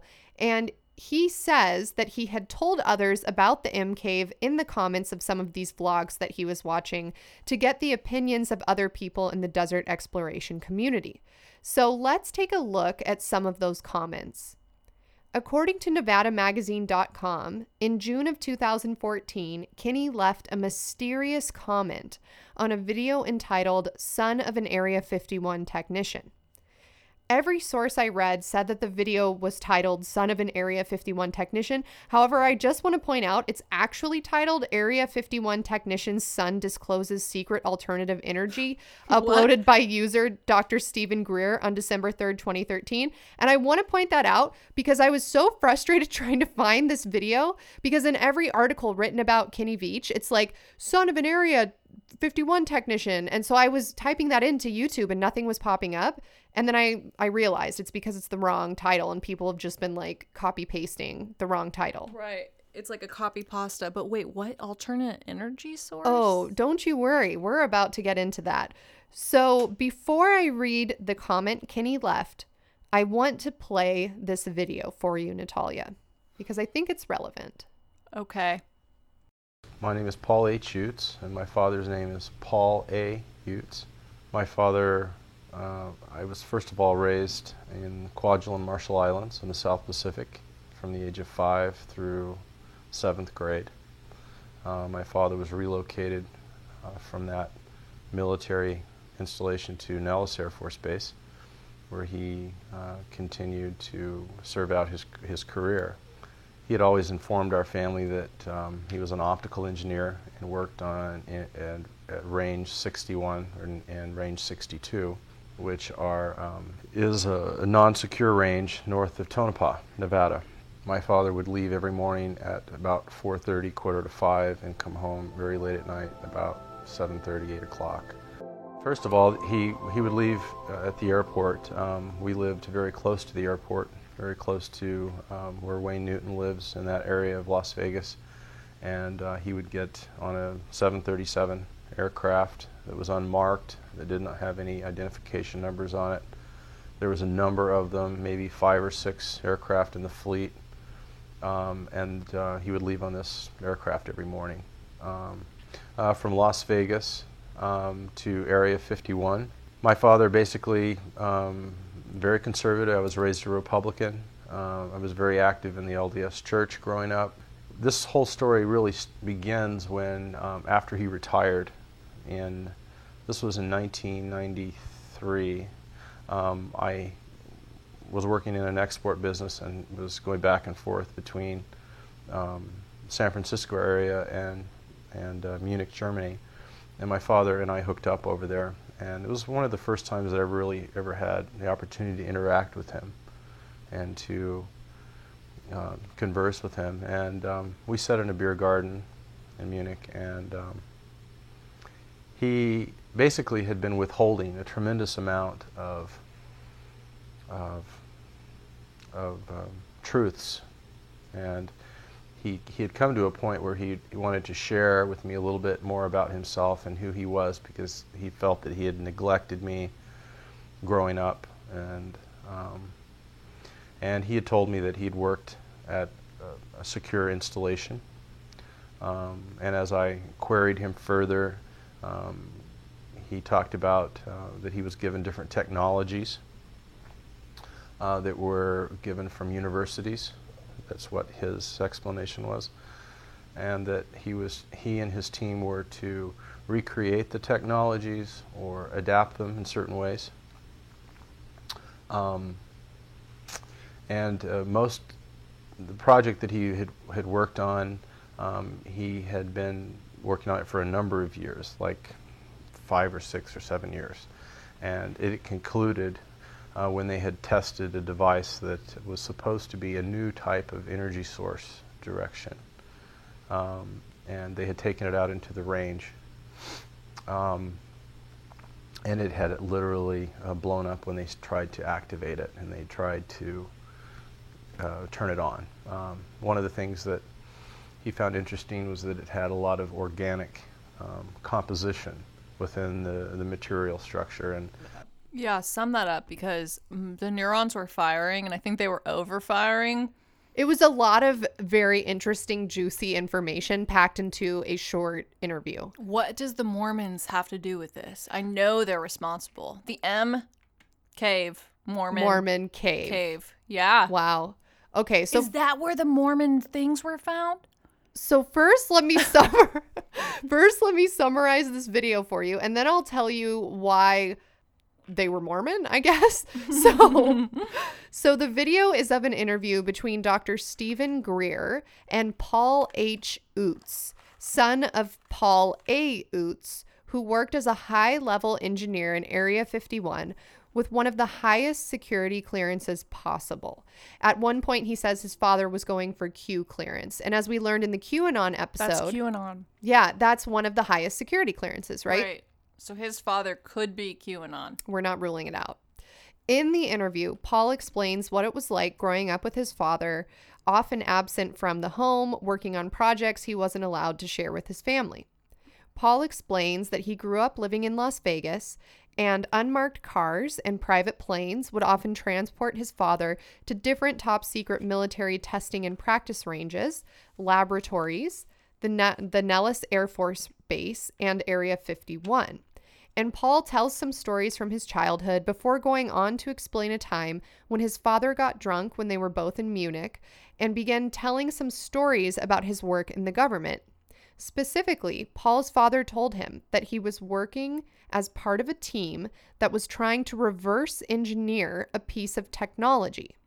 A piece of technology? What type of piece? So he goes on to explain that the government had got a lot of engineers and made a bunch of different teams, and they would give each team a different part of the same piece of technology. Right, so that they couldn't like have the whole thing together. Exactly. It's kind of what H.H. Holmes did when he was building the castle.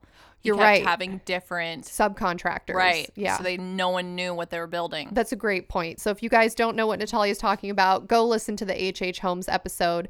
Basically, there was a crazy murderer guy who hired different people to build different parts of his house so that no one person would know the entire layout of his house. True. So similar, right? So they had all these groups of engineers and scientists that were working on a different piece of the same technology, trying to reverse engineer it. And Paul's father goes on to tell him that the technology was very interesting and unique because it had a component that appeared to be organic or alive. Wow, right. Like I've always thought about that whatever sort of technology the aliens are using has to be so far advanced that we really can't tell the difference between it and like organic matter, right? Like we can't even comprehend it. So how are we going to possibly harness that technology? Right. I mean, yeah, because we like, okay, so our brains are computers, right? And we're like organic material and we're like a spaceship that our brain is driving. You're right. And so what if that's the alien? Like what if the spacecraft What if that's the UFO? Yeah. Yeah. Is the alien. Yeah. I Wow. know. It's crazy. So ultimately, Paul's father shares with him that his particular team that was working on reverse engineering this piece of technology was unsuccessful in recreating the technology. And they thought they had built it. They took it out to the Nellis Air Force Base range. And when they tried to turn it on, it just blew up because they could not reverse engineer it. Oh, that's so frustrating. Very frustrating. So, Natalia, you seem to focus on the fact that they were Mormon. And I just wanted to say that I kind of went on a tangent while researching this, and I realized that a lot of people hired into the CIA, I don't know if it's still like this or not, but CIA and FBI are Mormon. And the reason why they choose people who are Mormon is because typically Mormons don't drink, they don't do drugs, they don't smoke, they don't cheat on their spouses, typically, right? Like, obviously, we know we can't stereotype. It's not... Right. There's going to be some bad Mormons. There's gonna be some people that aren't, following what they're supposed to do, right? But they're not going to get into the FBI. Right, exactly. Yeah. So that's why typically, at least in olden times, I don't know about now, the government used to recruit from the Latter-day Saints churches because they knew they were going to be compliant and, like, trustworthy. That is so crazy. And that almost makes me think that Joyce McKinney, she was also batshit crazy, may have been onto something, though, when she was talking about like the Mormon cult is like trying to take over the world. Yeah, I mean, you could say that, like, I don't know, you could say like if a guy goes in and like robs a bank and kills somebody, but he's like, you know what, taxes are unfair. Like, you could be like, yeah, he's right about that, but also he still murdered a guy. Yeah, exactly. Okay, so Kenny watched this video and he left a comment on it. So the comment says, "That ain't nothing. I am a long distance hiker. One time during one of my hikes out by Nellis Air Force Base, I found a hidden cave. The entrance to the cave was shaped like a perfect capital M. I always enter every cave I find, but as I began to enter this particular cave, my whole body began to vibrate. The closer I got to the cave entrance, the worse the vibrating became.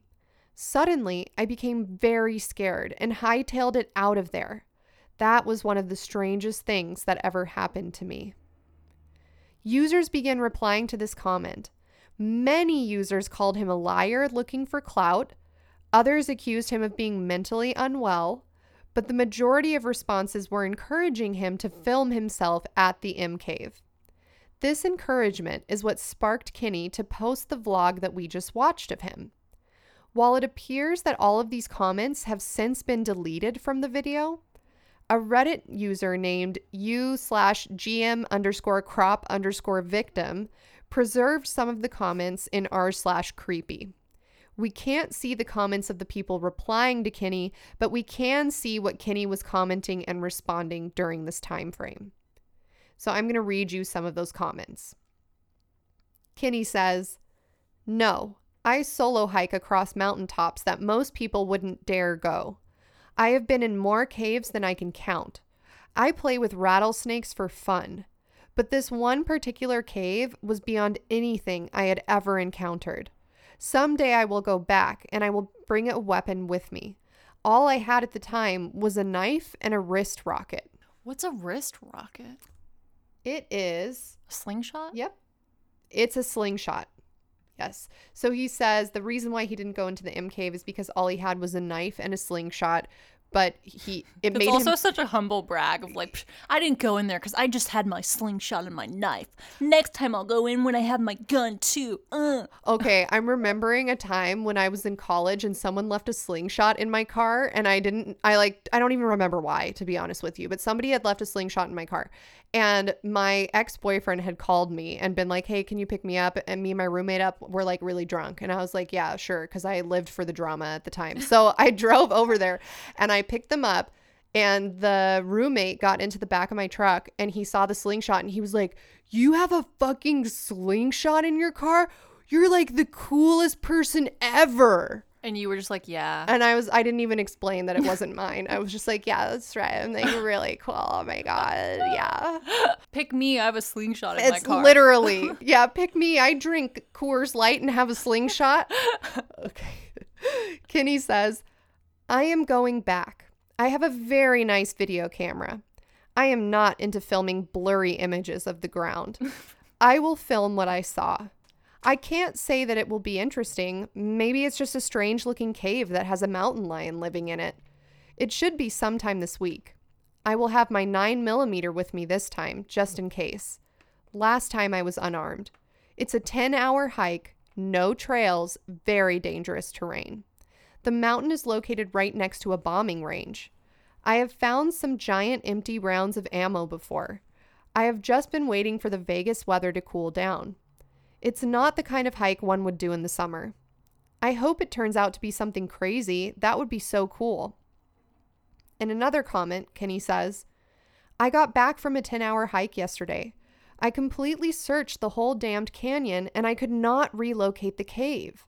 I found a tarantula, a tortoise, a ram, but I could not find the cave.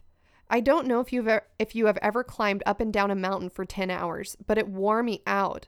All I got of it were some nice photos and a big bag full of pine nuts. This is the perfect time of year to find piñon nuts. Thanks for asking. And then in one more comment, he says, I'm going again this weekend. I will be hiking solo for 3 days. I plan on covering about 40 miles.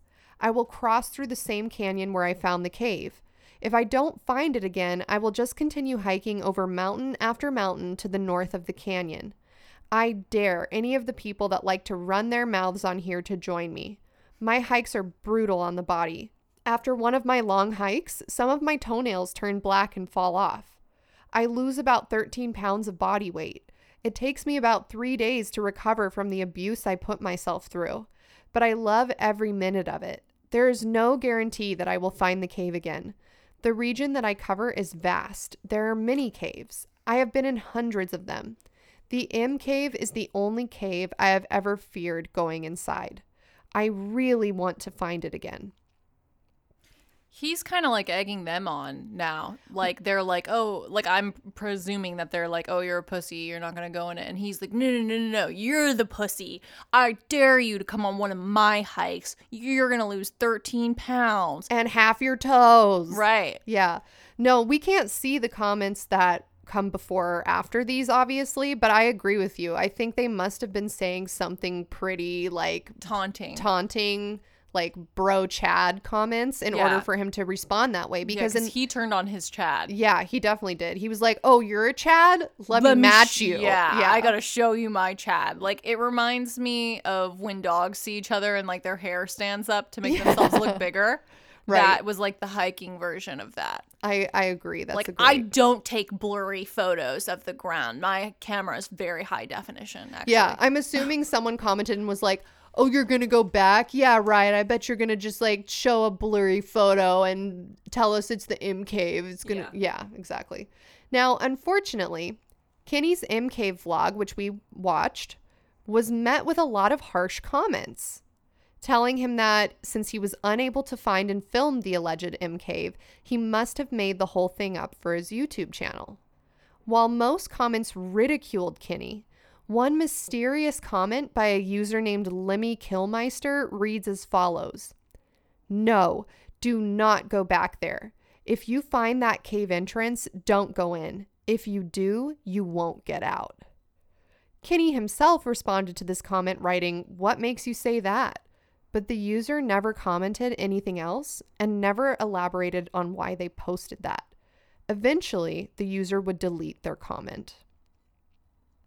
Perhaps motivated by the mean comments he received on his blog, on November 10th, 2014, Kinney told his girlfriend that he was setting off once more to look for the M Cave.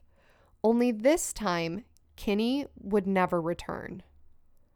Do we know for a fact that he was like a real person who disappeared and like this isn't just like someone pretending? Yes, we know for a fact. Okay. According to NevadaMagazine.com, quote, he told his family he was going for a short overnight trip, though he would never return. His disappearance would soon turn up on a Las Vegas news station, and the search was on. Large search parties and helicopters swarmed the area where Kinney was known to be hiking. NevadaMagazine.com goes on to write, in the beginning of the M Cave hike video Kinney posted before his disappearance, he is standing by an abandoned mine shaft, narrating some information about the cave he's seeking out. It was there that on November 22nd, 2014, search and rescue volunteers found Kinney's cell phone, indicating that he had, in fact, gone out searching for the cave again. Why would he drop his cell phone? That doesn't make sense. An article at News 3 Las Vegas details, we found his cell phone close to a very vertical old mine shaft, and we can't find another trail, Red Rock Search and Rescue Commander Dave Cummings told News 3. It doesn't mean that he's down the mine shaft, but we have tracked him as far as we can. We are having our other crews come in from the search areas. That seems like a setup, because if he did go down there, there's no reason for him not to take his cell phone with him. I agree with you. After his cell phone was found, a rescue crew with the equipment to descend into the decrepit mine shaft was dispatched. After thoroughly searching the shaft, the crew unfortunately came up empty-handed. No trace of Kinney was found in the mine. Although search and rescue continued to look for Kinney using dogs, helicopters, and group searching in a grid formation, the trail would unfortunately go cold. On December 10th, 2014, Kinney's girlfriend Sherion commented on one of his YouTube videos. In the comment, she informed Kinney's followers that he had been reported as a missing person. Once the YouTube community was alerted, many desert survivalist vloggers in the Mojave volunteered their time to search for Kinney in the remote sections of the desert, but still no traces of Kinney were ever found. To this day, Kinney, whether alive or dead, has never been found, leading to much speculation about what may have happened to him. The mysterious circumstances surrounding his vanishing have fueled the internet with conspiracy theories, ranging from the wacky to the downright creepy.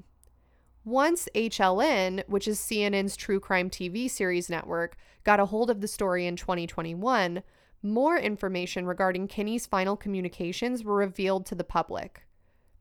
Kinney's last text message exchange occurred on Facebook the day before he left for his hike. The conversation was between himself and his nephew, Hunter. Natalia, I would like you to read this. It is a Facebook message exchange between Kinney and Hunter, and since Hunter's the one who screenshotted it, Hunter's texts appear on the right-hand side as blue, and Kinney's are on the left-hand side in gray. So Hunter says, where are you gonna be hiking? Maybe one of the time that I can come home, I'll stop by and join you on one. I'm sure I'll enjoy whatever it is that you got me. Thank you. Then Kenny says, I'm gonna try for 45 miles out in the mountain ranges north of Vegas. It's definitely gonna be one of my more brutal hikes. I'll be solo because it's just too dangerous to bring anyone with me. It's way harder and farther than what you and I did. And then Hunter says, sounds it. Definitely send some pictures if you take any while you're out there. would like to see what all you did. Kenny says, okay, take care till then.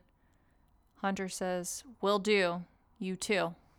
So he's basically telling his nephew, like, no, you can't come because it's too dangerous. Yeah, so from the exchange, we don't know how old his nephew is. I couldn't find that information, and I didn't want to dox the nephew. But it sounds like Hunter has accompanied him on past hikes, and Kenny had shared that he was going to go out and try to find this M cave. And so Hunter's like, hey, I want to come. But Kenny's like, no, this is way different than the last time I brought you out because I'm doing 45 miles. It's not going to be a one-day situation. It's going to be multiple days. Yeah. And I don't feel comfortable bringing you because I just think it would be too much. Yeah, like I am vibrating. I can't deal with you vibrating. Exactly. Many people had long speculated that Kenny's body must be somewhere deep in the mine shaft where his phone had been discovered. But in a video from January 1st, 2022, 2 explorers from the YouTube channel known as Off the Trail are seen making their way through the abandoned mine shaft where Kenny's phone was found. And I'm going to play you part of it, but with sound off because there's no narration. It's just this really annoying background music. So you are just going to have to tell people what they're seeing. Wouldn't the search and rescue team have like looked down that shaft? They said that they did, but people didn't believe them. Is basically like the public and the internet was like, he has to be down there because that's where his phone was. And as you pointed out, why would he ever leave his phone behind? It doesn't make any sense, right? Unless he was trying to leave a clue. Right. Could be that. Or it could be, I think people were thinking, what if he fell down the mine shaft and like as he was falling, he like threw, I don't know, like his phone fell out because it just was kind of haphazardly. Right. Or maybe he fell down there and he was like, oh, if I throw my phone up to the top, then someone will see it. will see it. Great point. Yeah. Yeah. Because remember in the video, he says, oh, if you fell down there, you'd be a goner. Right. So he could have fallen down there, like broken a leg or something, and then just been like, someone's going to come looking for me because they know I'm here. Exactly. So basically this survivalist community, they very much have this attitude of like, we can do it better than anyone else, which I think, believe them. Yeah. Which is evident from all these videos we've watched, Yeah. right? Like all these people very much have an attitude of like, I'm going to do it myself. Right. So after this went viral amongst the survivalist communities, different people with different YouTube channels were like, yeah, fuck it. We have the experience. We'll go out there and look for him, right? So this one video that I'm about to show you, a section of, shows these guys going down the mine shaft. Okay. So, yep, this is nightmares. Oh my God. So it's literally someone fucking crawling on their hands and knees through a tiny, like, oh my God. It's giving horror. Like they're crawling on their hands and knees, going through a tiny hole, presumably with like one of those fucking flashlights that's on your head. You know, what do you call that thing? A headlamp. Yeah. And there's just a bunch of like broken boards and stuff down there. And it's like really small, and it's so small that the person who's spelunking or whatever you call this through is like has to set the camera down and then like elbow their way forward and then like turn around to like pick the camera back up. Yeah, so they're actually lowering themselves. They're not necessarily crawling. It's just it's a straight down vertical shaft. It's terrible, Yeah. right? It's nightmare fuel. Yeah, there's like, I just feel like there's gonna be like an old devil spirit down there. These people are absolutely haunted by this point. This is like where that girl from The Ring lives. I agree. So what we're looking at is these 2 people lowering themselves down this mine shaft with ropes and pulleys. And then once they get to the bottom, they're like poking around at the bottom and like showing the camera what they find at the bottom. Yeah, there's certainly not a dead body down there. No, absolutely not. And in fact, one person commented on this video and said, is the mine shaft complex enough where someone could get lost or die? And Off the Trail responded, unfortunately, no, just a hole. Yeah, looking at that video, it doesn't look like something where anyone could get lost in it. Like, I'm trying to think worst case scenario would be he fell down there and like broke his neck or something and couldn't move. We'd find his body there. Yeah, we would. And I then agree. like if he were to have broken several things, I think he could have climbed up that ladder somehow and gotten out of there. I think so too. And as you said, like in the video, the mine shaft, yeah, it's really fucking deep, but not really compared to like what you picture a mine shaft to be, right? Like it's straight down and you would definitely like fuck shit up if you fell down there from the top. Yeah. But when I think of a mine shaft, I'm thinking of like this deep, complex system of like train tracks with like that little cart on it that you like go up and down the seesaw thing. You know what I'm talking about? Right. It's to like push it forward. Yes. And then there's like It's buckets. like a pump jack type thing. I don't know what it's called, a jack. And there's these like people down there that have the black lung, and they're like children and laboring away, like chipping away at some sort of mineral ore, and then they put it into a bucket and it like gets brought back up. This is not that situation. It is actually a mine shaft that dead ends at a caved in portion that you cannot get past. It's definitely been that way for a long time. It's likely that when the mine was decommissioned decades ago, possibly in the 1860s, possibly in the 1940s, like we talked about earlier, portions of this were probably blasted with dynamite to prevent explorers from going too deep into it. So, because that's how mines get decommissioned.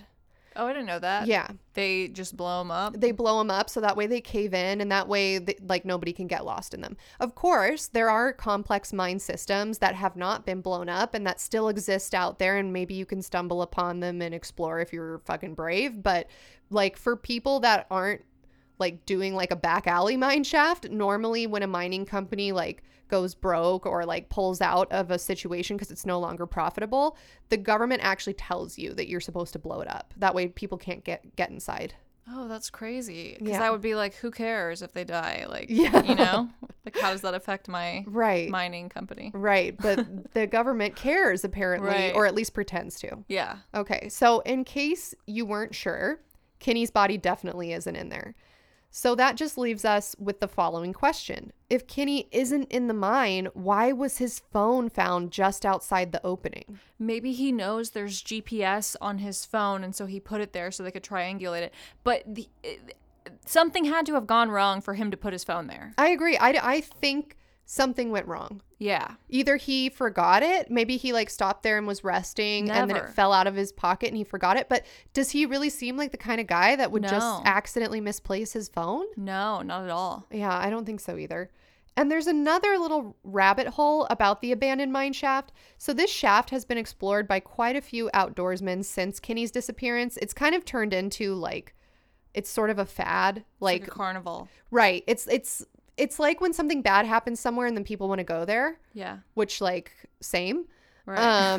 Like I'll go to a haunted house, you know, Yeah. like I'll go to whatever the site of like the Civil War and I'll look at the battlefields, right? Like it's Yeah. interesting, it's historical. Yeah. So same with this situation. So Right. a lot of people that are It's creepy. enthusiasts, yeah, it's creepy. They go out to this spot, they film themselves going down into it, they upload it to YouTube. Now, in 2017, just 3 years after Kinney vanished, a YouTuber named Jeff Clark filmed himself descending into the shaft. Later, when he uploaded the footage to YouTube, many users pointed out that there appears to be a small crystal skull amongst the rocks. What? Show picture now. I shall. Users speculated, could this skull have been left behind by Kinney? Does the skull hold any significance at all?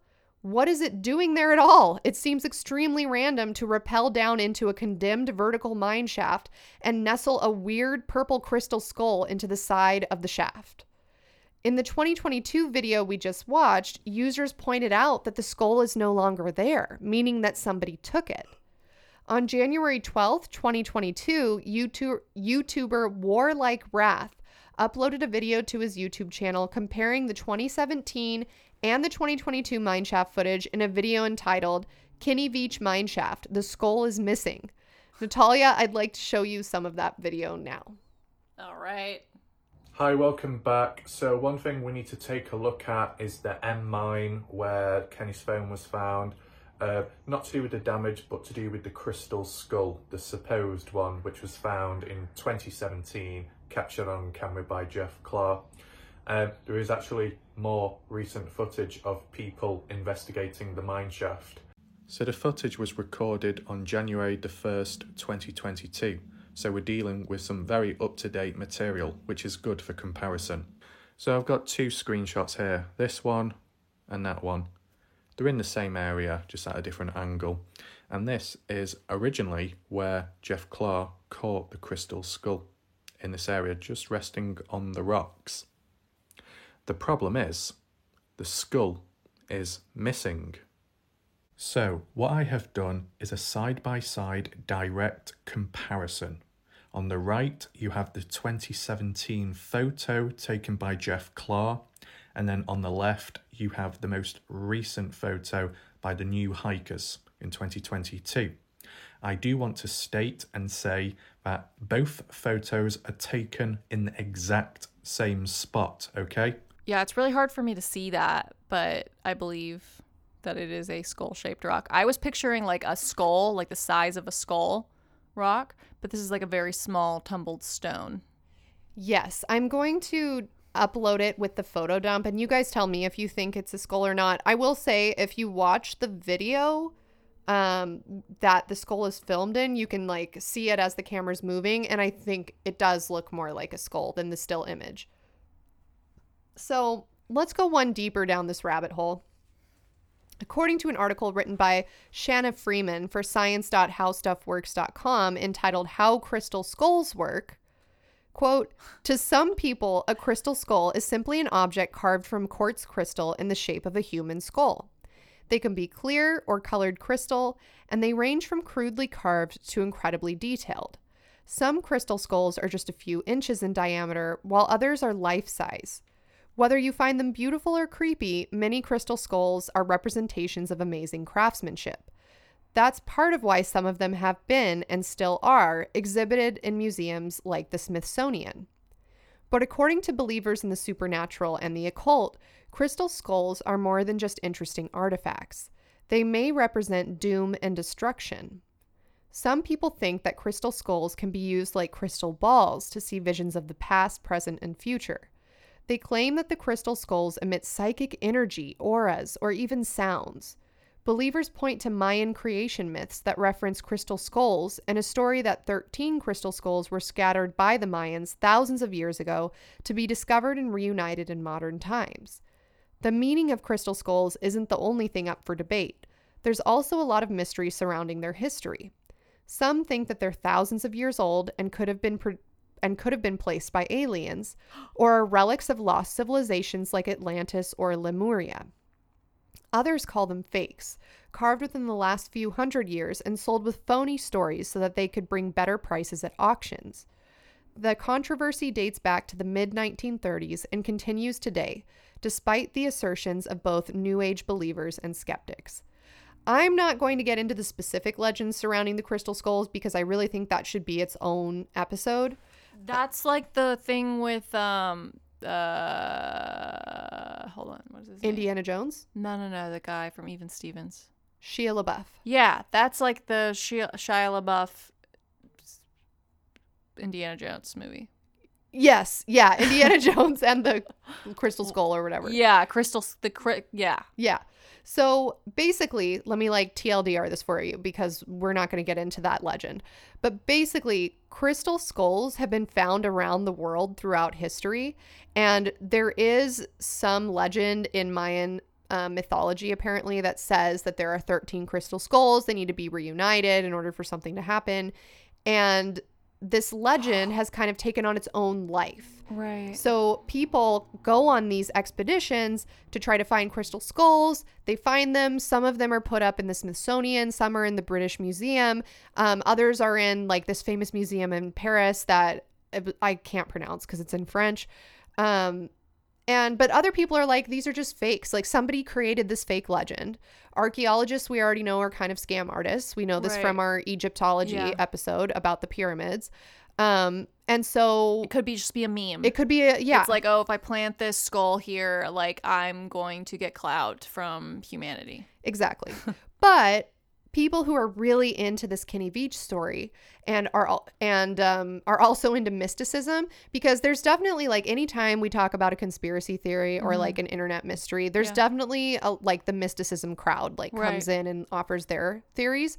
So when people saw that there was a crystal skull in this mine shaft, they were like, what the fuck? Why is there a crystal skull wedged into a corner of this mine right where Kenny's phone was found? What could this mean? But then nobody offered any explanations for what it means. So I'm just kind of posing this question to you. Like, why would there be a crystal skull in this mine shaft? I mean, the skeptic, you know, fedora wearing Reddit moderator answer would be that, like, like you said, crystal skulls have become synonymous with spirituality and mysticism. So therefore, someone who was following the Kenny Leach case thought that it would be appropriate to place a crystal skull in this corner of the mine so that others could possibly find it and possibly discuss further. Yeah. But that's really boring. So right, like we've moved on from skeptic theories. Yeah, we're done. We got that. That was like implied. So I think that perhaps maybe someone knows what's going on, like that guy who, you know, left the one YouTube comment and then deleted it. Yeah. Maybe there is some sort of untold, you know, secret power that is within that M cave somewhere. Or maybe that M cave wasn't even a cave. Maybe it was some sort of hallucination or some sort of, what would you call it? Like telepathic signal. Yeah. To him. Or a mirage. Yeah, mirage. And someone's trying to plant that crystal skull there to be like, hey, this is a clue. Like, this is related. We're trying to leave Easter eggs for you guys to find this out, because I can't come out and say what I know, because then I'm going to get Kenny leached. I mean, your theory is as good as anything I could think of, because I literally could not think of anything. I was like, but it's weird, right? It's like, why is there... Yeah. Why? I mean, people are weird, right? But I also don't... Maybe I'm just like super naive, but I feel like the Venn diagram of like Crystal Girl and Spelunker is like not very, there's like not a lot of overlap. Do you think that the one crystal loving Indiana Jones lore watching Kenny Veach conspiracy theorist following survivalist could have gone down there and planted it? Yeah. I think that's like a possibility. I also think maybe the person who uploaded that video could have planted it there and been like, oh, I know people are going to catch this, and therefore this will get me more likes. But I do think that it's cooler to think that perhaps someone knows something and they're trying to like leave Easter eggs. What if an alien put it there, since it's near Area 51 and the crystal skulls were originally thought to have been scattered by aliens? Yeah. Who knows? Who's to say? But regardless of what we think about the crystal skull, I wanted to get into the theories for this episode. Wait, he never found... Wait, no one else found the cave ever? The M cave? Nobody has to this day. Well, we're going to get into it. There's some controversy, but as far as we know, nobody has ever found Kenny or the M cave. So let's get into the theories for this episode. This story is unique because we are actually left with two different categories of two completely separate questions. These questions are: 1, where is the M cave? 2, what is the M cave? 3, where is Kenny Veach? So let's talk about theory number 1. Theory number 1 ignores the question of where is Kenny Veach, and it just focuses on the M cave. Right. Theory number 1 is the M cave existed, it's real, and it's a former Cold War bunker. So Natalia, we've talked about the Cold War extensively on this podcast before, but for those who aren't familiar, the TLDR of the Cold War is basically as follows. The US and the former Soviet Union were beefing for a really fucking long time, and during this beef, everyone was really paranoid. There's a ton of creepy and crazy tales involving espionage, proxy wars, psychological warfare, and covert operations that occurred during this time, and we have talked about a few of them on this podcast. Ultimately, the specifics of the Cold War are not relevant to today's story. What is relevant is that during this paranoid time in history, underground bunkers were built all around the US just in case a nuclear war were to break out. Some of these bunkers were built by wealthy families, and other bunkers were built by the US government itself. Obviously, the best places to build underground bunkers were in sparsely populated areas of the country. Because of this, bunkers and military bases alike were constructed in areas like mountains and deserts. For a long time, nobody even knew about these bunkers, and they were kept hidden and secret. But when the Cold War ended, some of them were kept operational for military personnel, and others were decommissioned with the entrances sealed up or locked off, much like in the case of abandoned mine shafts. If you find this hard to believe, there's actually a pretty crazy example of one of these bunkers located in the desert of southern Arizona. We know that this bunker exists because it's currently for sale, and pictures of it can be viewed on loveproperty.com. What? Show it. With photos taken by photographer Casey James of Lux Realty Photography. So Natalia, I'm going to need you to click through these photos and describe them to our Yeah. audience because they're absolutely batshit. Oh, damn. It's old, right? Yeah, so it's super like old and rusted out, and it looks like super rusted and old. This is fucking crazy looking.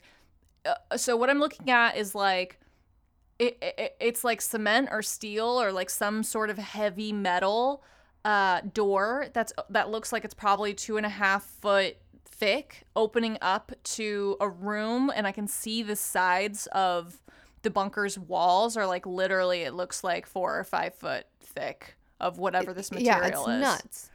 nuts. So that's fucking crazy and scary. Oh, wow. Yeah, and the entrance to this, so this next one is just a picture of the desert and then just like a big piece of metal. It looks like a tank has been buried underground or something, like the entrance to that. That's so weird. I would never know that was a bunker. I would just think that was some random shit in the desert. Yeah, like a piece of like trash that somebody dropped in the desert. Whoa. This is crazy. Is this real? There's a Yes. missile in that? This is real. There's a fucking missile in that? Yeah. Are you serious? Yes. This is a fucking, what the fuck are you showing me right now? You can buy a missile? What is happening? You guys, I'm Keep looking. clicking through. I'm so stressed because this picture is of a bunker underground, and like there's literally like a warhead that's underground. Like it I don't understand. It says Titan II missile complex, and there's like an actual is that missile there? Why'd they show that? Keep clicking through. Okay, I'm still going through there. This is really stressful. Yeah, more pictures. Okay, so this one shows like the way to get down into the bunker. Oh, this is crazy. Okay, so the bunker, that door, that like thick door that like I'm just gonna say looks like a safe, like a really thick safe. I'm assuming that goes into like the protected part of the bunker, right? Yeah. So this bunker, the way that you get to that door is you go down this ladder that like literally looks like a 50-foot drop. So I'm assuming that this bunker is probably 55 feet deep underneath the earth. And then it's got those like 4 or 5 foot thick walls or whatever that was. I mean, at least, right? It's huge. Oh, this is so crazy. I like can't comprehend this. This is crazy. You know what's how do I describe this to people? This is like a whole metal room with like a metal staircase going down in there. And there's like old, like Cold War looking like command consoles. Okay, this is crazy. It says you can see the original command console, which some components here were added recently during a film shoot, but you can appreciate what the space would have looked like in action. What? And there's like Tesla coils. What is this? Okay, it says, oh no, those are springs. In the control room, you'll notice more original equipment such as floor-to-ceiling springs, which were used to isolate each level of the basement from seismic shocks. See, I wouldn't even know that you would need this stuff. Yeah, no, that's why I'm not an engineer or a person of significance. Yeah, this is crazy. There's like old, like tubes and stuff. Okay, so this says this is like a room, like a fucking scary ass. It looks like the inside of a silo. You know what I'm talking about? Yes. Yeah, that's what the whole thing looks like. It's just like the inside of a silo, like metal, rusted out, weird. And then this has like a literal tube. And it says, in the event that the main exit collapse, this hatch leads to a vertical escape shaft is how workers would get out safely. With enemy nuclear strikes thought likely during the time Titan II was active, a backup exit plan was something of a necessity. Holy fuck, that missile is in there, the Titan II? Yeah. How is it not active? I don't know. I really don't think they did anything to make it not active. I mean, it looks just totally normal.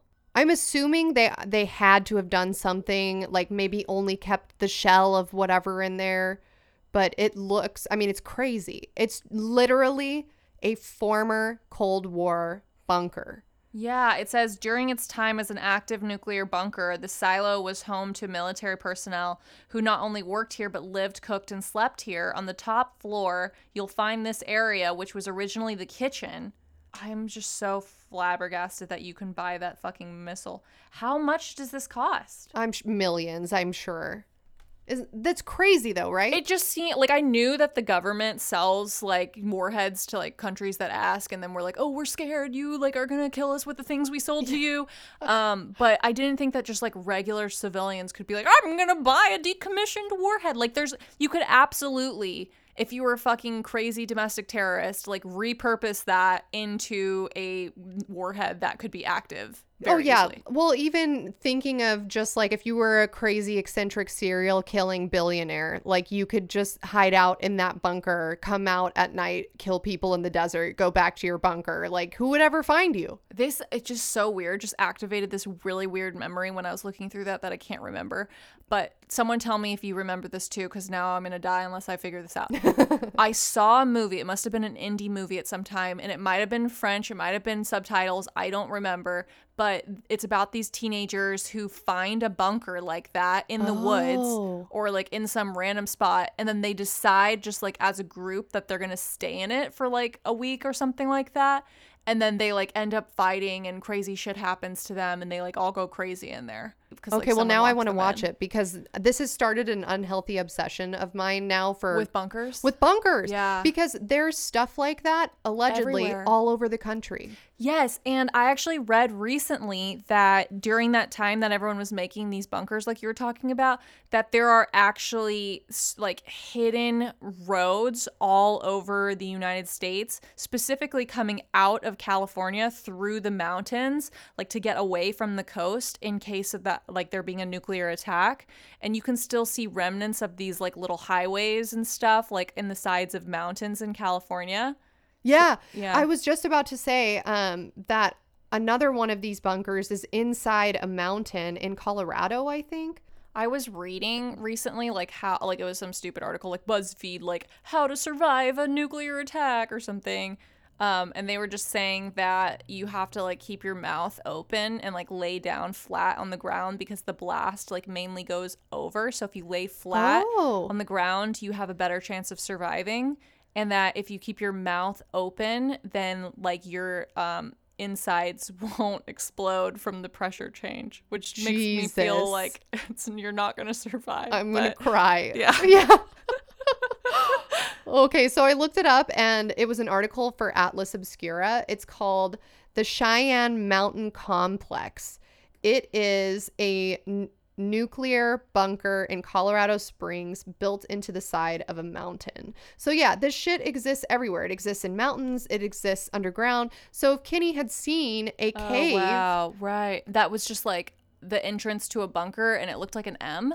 Yeah, why not? I mean, why not? Maybe they were trying to make it look natural. So basically, this theory focuses on the M cave, not necessarily Kenny's disappearance. And proponents of this theory argue that the most likely explanation is that the M cave was real and that what Kenny had stumbled upon was a decommissioned underground Cold War bunker. Some people say it's underground. Some people say no, it's built into the side of a mountain like we know some of these bunkers are.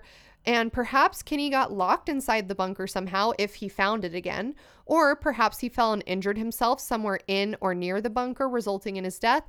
Or perhaps he never found the bunker, right? Or, but this theory says that the bunker is a real. Cold War. Yeah, or that the M cave is the entrance to a Cold War bunker. Or like he said, there was evidence of someone having been there before. What if someone else was living in it and then they saw him, and then it was like And they fucked him up. or he tried to shoot them. They tried to shoot him. The hills have eyes. Yeah, exactly. And they're both just like dead in that bunker. Or alternatively, they fell in love And now they're married. and they're living in that bunker. Wow, that's beautiful. Except for that means he voluntarily left his daughter. And I choose to not He's a believe daughter? that. Yeah. Oh, I didn't know that. Yeah. Okay, theory number 2. Are you ready? Yeah. The M Cave was real, and it was part of either a former doom town or a laboratory left over from military nuclear tests of the 1950s. What's a doom town? I am so glad you asked, because according to an article by Kristen Peterson for Las Vegas Weekly entitled Welcome to Doomtown, quote, in 1951, the U.S. government began atomic testing in Nevada. Scientists fine-tuned the atomic bomb here and studied its effects, placing live animals, automobiles, mannequins, pine trees, and eventually 2-story homes at varying distances from ground zero to see how each would react to the blast. Oh, it's like Nuketown. Yes, That like in level Call of of Call of Duty. Yes. Reporters and dignitaries watched the tests from News Knob, a rocky hill on the test site. Excitement ensued, as did almost romantic descriptions, some in a biblical-style prose of what they'd witnessed. An excerpt featured in Bombast, Spinning Atoms in the Desert, describes, quote, an intense white light, pure in color and frightening to behold, rose up from the desert. The testing also intrigued many in Las Vegas. Families gathered to watch the blasts. Some packed picnics. Some went to the ridge at Lee Canyon. And tourists came as well, many driving from Los Angeles to get a glimpse. Viewing parties were held. Models donned mushroom cloud accessories, and local newspapers celebrated the testing's importance as a point of pride for Nevada. This theory states that the M Cave could also have been a secret underground laboratory left over from when the U.S. was conducting nuclear bomb tests in the desert, or it could have been part of one of the fake Doomtown cities the government constructed to blow up. So, Natalia, I want you to watch this quick clip from And this. maybe he got like radiation poisoning when he was Yes. getting closer to it. Yeah, and that's why his body was vibrating. Yeah. So I want you to watch this quick clip from the Smithsonian Channel's YouTube, and after you watch it, I want you to describe it to our audience. We had all kinds of houses built, grocery stores, we had the electrical systems. Single-story homes, two-story homes, wooden, brick, block, and so on. Different distances from the ground zero to see what the effects would be from the blast and the heat. Inside the buildings, workers positioned entire families of mannequins who silently waited for the explosions to come. Let's see what would happen to a normal, average family. We had mannequins with all different types of clothing on, wool, cotton, rayon, nylon. The mannequins at a house that are roughly 5,000 feet away. I had them sitting at the kitchen table. We had a lean-to in the basement. The mannequins became some of the most famous participants of the tests.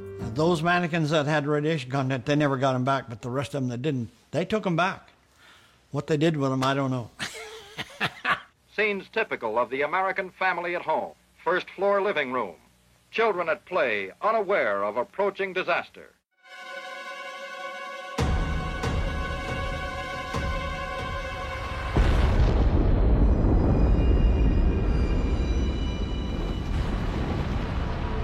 Took all the time to set up this like nice family, like what I would say was probably the American dream at that time, like, a married heterosexual couple with like 2 children, 1 boy, 1 girl, and Yeah, they're like nuclear family. Yeah, exactly, and they're like all sitting around their home they own, enjoying their like TV show or whatever, Leave It to Beaver. And then a fucking nuclear blast goes off and razes the whole thing to the ground. And as if that wasn't horrifying enough, they show it to you from like 4 different angles. So it'll be like a little boy smiling, and then like, like glass just like blows so hard across the screen that like everything is just turned to dust immediately. And then they'll show like a happy wife like pulling something out of the oven, and then or just like a dog whatever it was. And it was just like really morbid. Yeah, it's super morbid, super horrifying. I also just realized, is that why it's called a nuclear family? I had that same thought while I was watching it, and I was like, no, that's a stupid question. I don't know why, but I've fasted enough of them to know that that's probably stupid. I've just never really thought of it before. I guess I always thought it was like a nucleus. Yeah. But now I'm like, let's look it up. Yeah, look it up. While you're looking it up, I'm going to finish out this theory by saying Kristen Peterson's article, Welcome to Doomtown, goes on to discuss how many areas of Nevada are still plagued with nuclear fallout today. Proponents of this theory use Kinney's own words to back it up.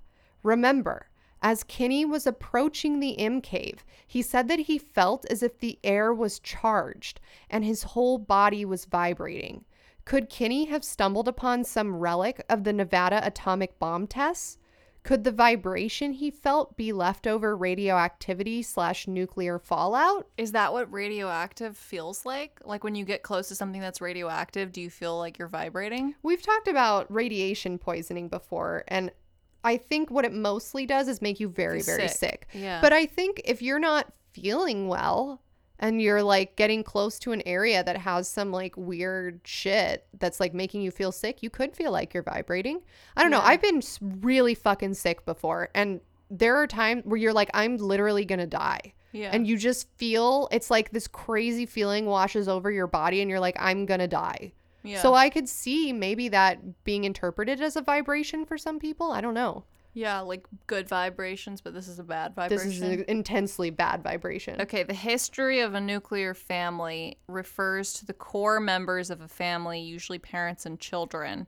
Nuclear had a long history of figurative use before its main association with nuclear energy, as a nucleus has origins meaning kernel or simply something essential. This is boring. I wanted it to be like the U.S. government put a bunch of heterosexual mannequins in a house and blew them up with nuclear weapons. And that's where we got the nuclear family. Theory number 3.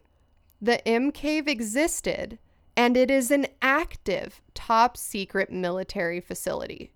So the previous two theories are like, could have been military related, but it's old, right? Yeah. Like it's out of service. It's either a decommissioned bunker, a decommissioned lab, or an old Doomtown remnant, or like maybe just a cave that's natural, but has some fucked up like radiation in it, right? Right.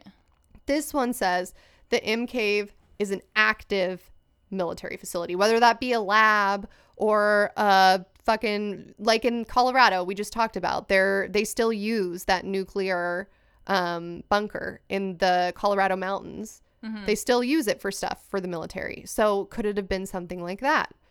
This theory suggests that Area 51 is not the only military facility in the desert. Conspiracy theorists have long thought that since Area 51 first became well known to the public, the government began scouting for other locations to move top secret projects to. Could Kinney have stumbled upon a facility, perhaps built either underground or inside a mountain, with an entrance disguised as a cave?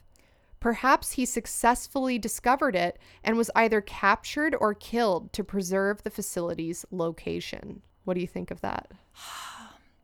I mean, maybe he found like a back entrance to it. I'm just thinking like Area 51 is one of the most well-guarded secret bases in the United States.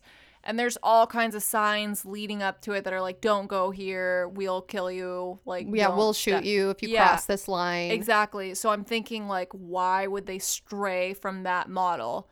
I understand if they wanted to keep it super, super secret. Then they're like, oh, we'll just make it so that like no one will ever know it was here. But then you're like, okay, so then how are they going to transport people to get into it? So perhaps it's just like a really big base, and that's like the very back end, like a vent of it or something. It could be, yeah. Maybe the entrance to it is at Area 51. I don't know. And that's just like the end of a tunnel or something. Whoa, new theory. But that theory seems less plausible to me. Well, yeah, I mean, it's definitely interesting because if we think about it, now that everyone knows where Area 51 is, like, yeah, you can't get in, but enemies now know where it is, and they can use their own satellites to take images from outer space of it because they know where it is. So maybe the US was like, fuck, now that all these like dumbass meme lords are trying to storm our shit and like now it's out there, this is like a public base, we've admitted to it, Russia's taking photos, China's taking photos. Who are our enemies? Whatever. Name any, literally any country. It's even us, like half of us. Right? Yeah. Whatever. It depends on which conspiracy theory you just subscribe to, right? Right. So if that were true, then it would make sense that they're looking for something nearby Area 51 that they can move all their alien shit to. But why wouldn't they have like a fence around that property and like a house or something to make it seem like, you know, they're not going to let a random hiker stumble upon it, right? Well, here's the question. Why didn't any of those bunkers have people stationed around them? They don't. I don't know. It's just like if you go there, your shit's fucked. Who owns that land that those bunkers are on? I don't know who owns the one in Arizona. Clearly it's owned by somebody because you can buy it now. So I'm assuming somebody like bought the land, found the bunker, and was like, oh shit, there's a bunker here. Yeah, it seems like a really easy fix to prevent someone like Kenny Veach finding your bunker and posting about it on YouTube, to just like have a fence there that's like, hey, private property. There's a grandma who lives here with a German Shepherd that will fuck you up. Well, I think technically you're not allowed to hike in a lot of the areas of the Mojave. Oh, that's like a forbidden area? Well, you're not allowed to, I know you're not allowed to go in certain areas of Native American reservations. If that's like an area where you're not supposed to be and he was just there like forbidden, then that makes more sense to me. Yeah, because it's super close to Nellis Air Force Base by his own admission, right? In his vlog, he's talking about how, oh yeah, it's close to Nellis Air Force Base. I'm just hiking over here in the Mojave, like found this weird cave, gonna try to find it again. Yeah. So maybe he had accidentally crossed some boundary. All right. You know, we just don't know. Okay. In a video posted by YouTuber Sean Horlacher entitled M Cave Found, Cover Up, hiker and YouTuber Sean Horlacher retraces Kenny's hike as seen in his original vlog, and something interesting happens. While Sean is retracing Kenny's steps, he comes across an area that looks like an M, but it seems like it has been intentionally sealed up by unnatural materials. Show it. I will now be showing it to you. Okay, I just wanted to say that in regards to our last theory where I was saying like it seems like an easy fix to just put a fence around it and be like, oh, this is, you know, a whatever protected wetland. I just wanted to say that all next to LAX, you probably know about this, Alyssa. Oh, the wetland. Yeah, there's the wetland, but next to LAX there's also like just a big like piece of land that's right next to the ocean, that's like this big hill, like a grass covered hill, and they say that it's like a butterfly preserve and like don't go over there, it's like a butterfly preserve. And I lived next to that fucking hill for 4 years in college and I never saw one butterfly preserve. Okay. And I think that there's a fucking nuclear warhead underneath there. I will say, though, that the California government is really fucking stupid. And working on a farm, if they, like, find something on the farmland that they decide is, like, important, they can just, not allow you to farm anymore. Right. Like, if there's this frog that there's actually an entire conspiracy theory that I would love to cover sometime, where basically there was, I don't remember the exact story, so don't quote me on it, but I've heard it so many times from like old farmers in the area, where there's like some stream and some activist group similar to PETA had thrown one fish, like one super rare fish, into the stream on purpose, called like the EPA or whoever and was like, look, there's a magical red fuck fish or whatever it was, you know. They're like, now we can't use this water for irrigation. And then the EPA was like, you're absolutely right, by God, even though that fish is not native to that area and there was only one and they've never seen another one since. This just proves my point that anybody who like is involved in politics is bad. Yeah. Even the people you think are good are bad. They're probably bad. If they're involved at all. Well, here's the thing. You kind of have to be a sociopath, right? Like, who would ever want to put their family through running for any sort of position in office? Yeah. Because they like they dig up dirt on you. Like, I just imagine if someone in my family ever ran for politics, or if I ever ran for a position, They just got to listen to this fucking podcast. And they would like splice together clips of me being like, vagina wet pussy, Natalia ate pasta. Like, you know what I mean? It would just be like clips of me saying horrible shit. Right, I'm trying to think. You would be like, I created meth lab, burned down Ventura County. Fuck the police. Although I have said that in an entire sentence before. Okay, Natalia, I'm going to show you this video, and I would like you, after watching it, to tell our audience what you have seen. I will. All right, so we got a couple things going on here. First off, there's a hole right here. I mean, there's like this and this aren't really matching up. They're really two different colors. That doesn't make any sense. Either really does this and this, but it's a little closer. Still, it's kind of suspect. And then you got down here, it seems, it's just too flat. Right here, where it hits this, and then just like in that cave over there beside me, you have this sort of orange lichen stuff that's kind of growing in the crack. But there's no, like, why is that growing there? And why does this look so like manufactured? It looks like there was some kind of something smeared here, or maybe this was heated up to melt or something. I don't know. Yeah, I see it. Here's what I'm gonna say about that guy, is that I don't believe that he didn't just tumble all those rocks over as soon as he wasn't filming.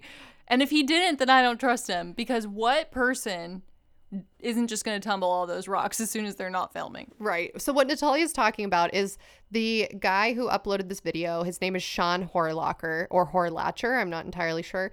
And he retraced Kenny's hike because Kenny filmed his hike, right? So if you're familiar with this area, it's easy to like pick out landmarks. And I've seen maps and people have like recreated this a billion times. So he goes on this hike and he sees these boulders that are kind of set up against a mountain in such a way that it looks unnatural. And there's a crack that kind of forms an M opening is what he's saying, but it's covered up. And what on the side of this little mountain, like a little, entrance thing he's proposing, is what looks like a piece of rock that fell off, and it's like a different color. And he's saying that if part of this mountain fell off, it should just be laying on the ground where it fell, but there's nothing there.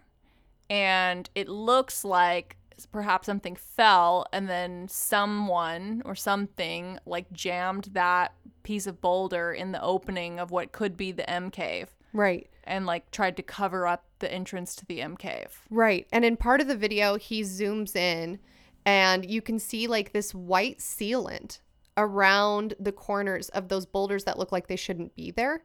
And so as he's like kind of poking around and looking at it, he like zooms in on this like white sealant. Now, as we know, this area has a lot of minerals. Mm-hmm. So could it have just been a mineral, like a white mineral that deposited in this weird way around the cracks? Maybe. But he doesn't think so. And he's out there touching it, feeling it. He's feeling for air. He's like listening to see if he can feel anything or hear anything coming through the rocks. And he thinks it looks different enough and unnatural enough in person to be suspect. Yeah, and all I'm saying is that he's a sociopath if he didn't tumble all those rocks over as soon as he wasn't filming. Well, maybe, we got to reach out to him. Sean H., hit us up. Yeah. One of the top comments. So this is probably my favorite part of this entire episode. One of the top comments on this video is so fucking interesting that I have to read it to you. It was posted by 0x07AF, who writes, "Dude, I just had one of those rare mind-blown moments that literally makes the hairs on your body stand on end. I never made a connection until now, thanks to your current M-Cave theory.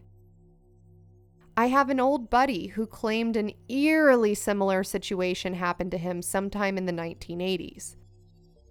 It's been at least 15 years since I heard this story, but I think I remember it pretty well. He was hiking with his friend on a mountain in a remote and rugged area of California. They ended up finding what looked like some kind of exhaust vent coming out of a moderate slope on the side of this mountain.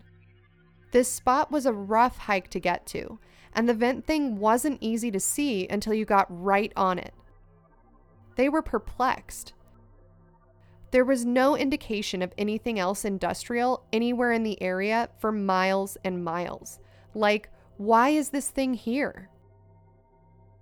They ended up doing what the rest of us would probably do. They climbed up and crawled into it as far back as they could. They eventually reached a drop and felt around in the dark, but couldn't tell how deep it went. He said the way their voice echoed, it sounded huge. They didn't try to go any further. A week later, they returned with flashlights and rappelling gear. He said the drop was some 30 or 40 feet into what looked like a long abandoned office/workshop room. They went through a door and walked down a corridor, which opened up into some enormous facility. A laboratory of some kind that was decades old, with odd machines, test equipment, clipboards with notes still written on them. What else are you going to do in that situation but explore the hell out of it? And they did for hours. The place was so huge that they couldn't explore all of it in one day. They never saw where any other entrances or exits were, but there must have been some big ones somewhere to build the place and get all of that equipment inside. When they left, he took a large, cool-looking component with him that resembled something like a hybrid between a vacuum tube and those old high-current mercury arc rectifiers. They made plans to go back and explore again, but they made the mistake of discussing their discovery with friends over their CB radio. At least that's what he thinks happened. He said that they went back to explore again a month later, and the vent was gone. Not only was it gone, but there was almost no sign that anything had ever been there. When they inspected closer, he said it appeared that they tore it out and backfilled the hole with concrete before covering the spot with dirt and rocks to make it look natural. He eventually threw out that vacuum tube thing that he took from the place after discovering that it was radioactive. I can't imagine it still being that radioactive, but this guy had an electrical engineering background and was also an enormous science, ham radio, and tech nerd. I guess it was enough radiation to spook him. He wondered if that was why they abandoned the place and left everything there, as if folks just clocked out from work one day and never came back. So, Kenny mentioning what he found on the internet. My buddy talking about his find with friends on CB radio. Rough and isolated mountain locations in the desert, miles from anything. Disappearing entrances. I'm equal parts intrigued and spooked. Natalia, what do you think of this? I mean, that sounds legit. Like, yeah, I'm on board. I want to see the rest of that.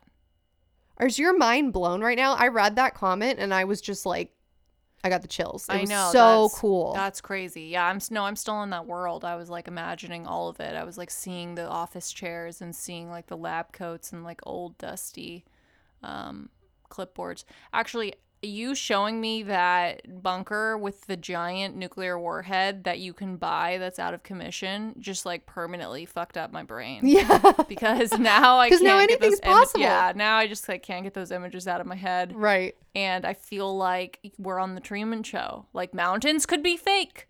That's a great point. Yeah, like I don't know. Like they told We're in us a terrarium. Exactly. They were like, oh yeah, mountains happen with like seismic, like the plates shifting. I was like, no, mountains happen when the government is trying to cover up a secret laboratory that's radioactive.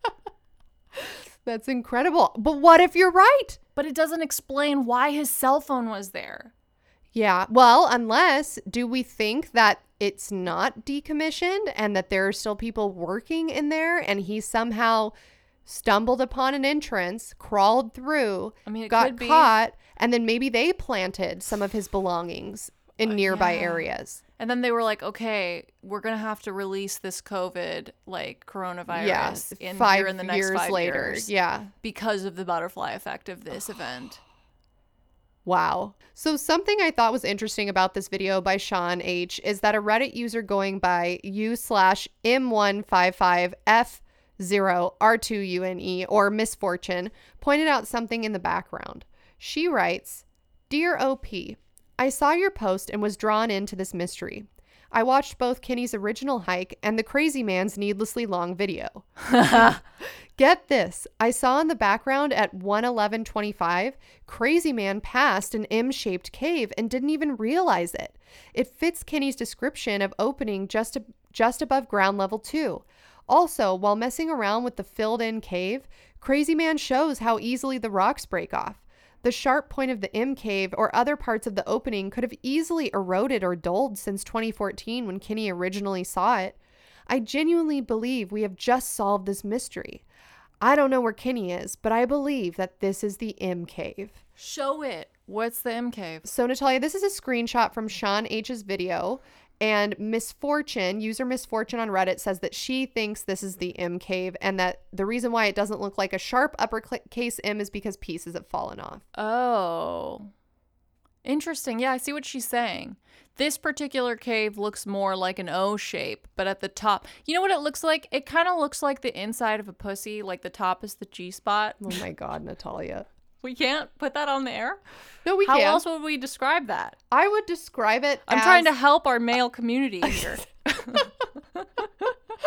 It looks like closer to an O, like you said, or a lowercase m, but definitely not an uppercase m. It's like an O with a dent on the top. Yes. Yeah. Yeah.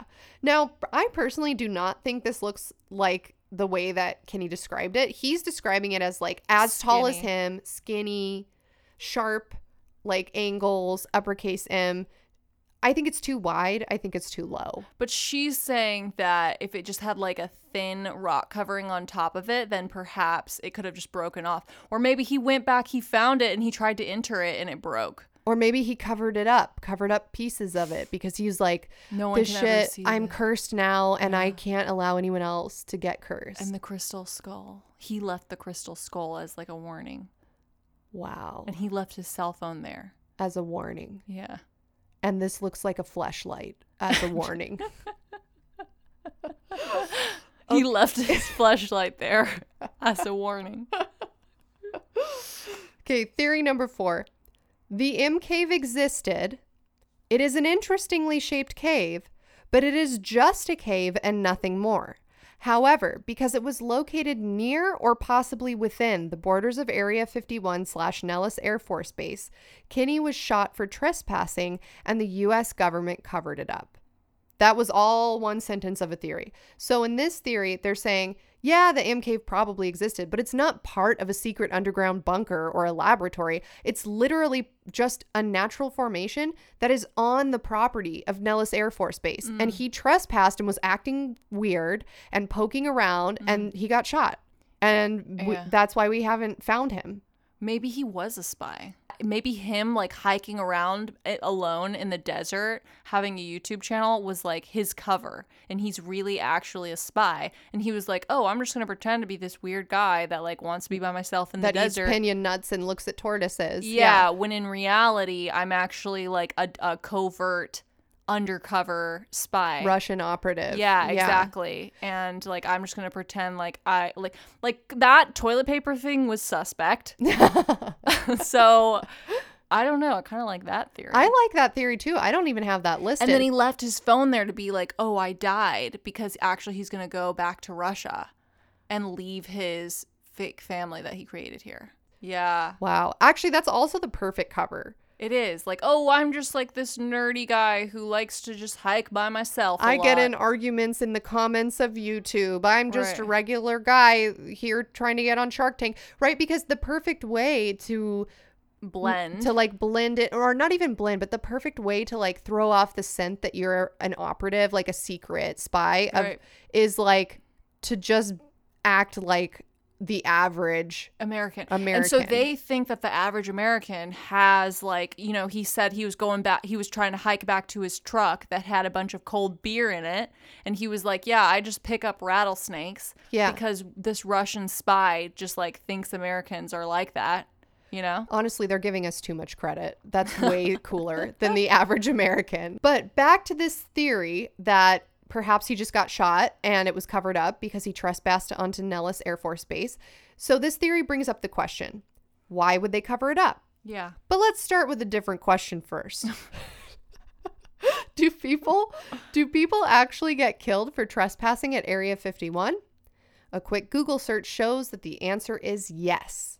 According to an article for express.co.uk by Sean Martin entitled Area 51 Warning, Man Shot Dead for Trying to Enter Military Base.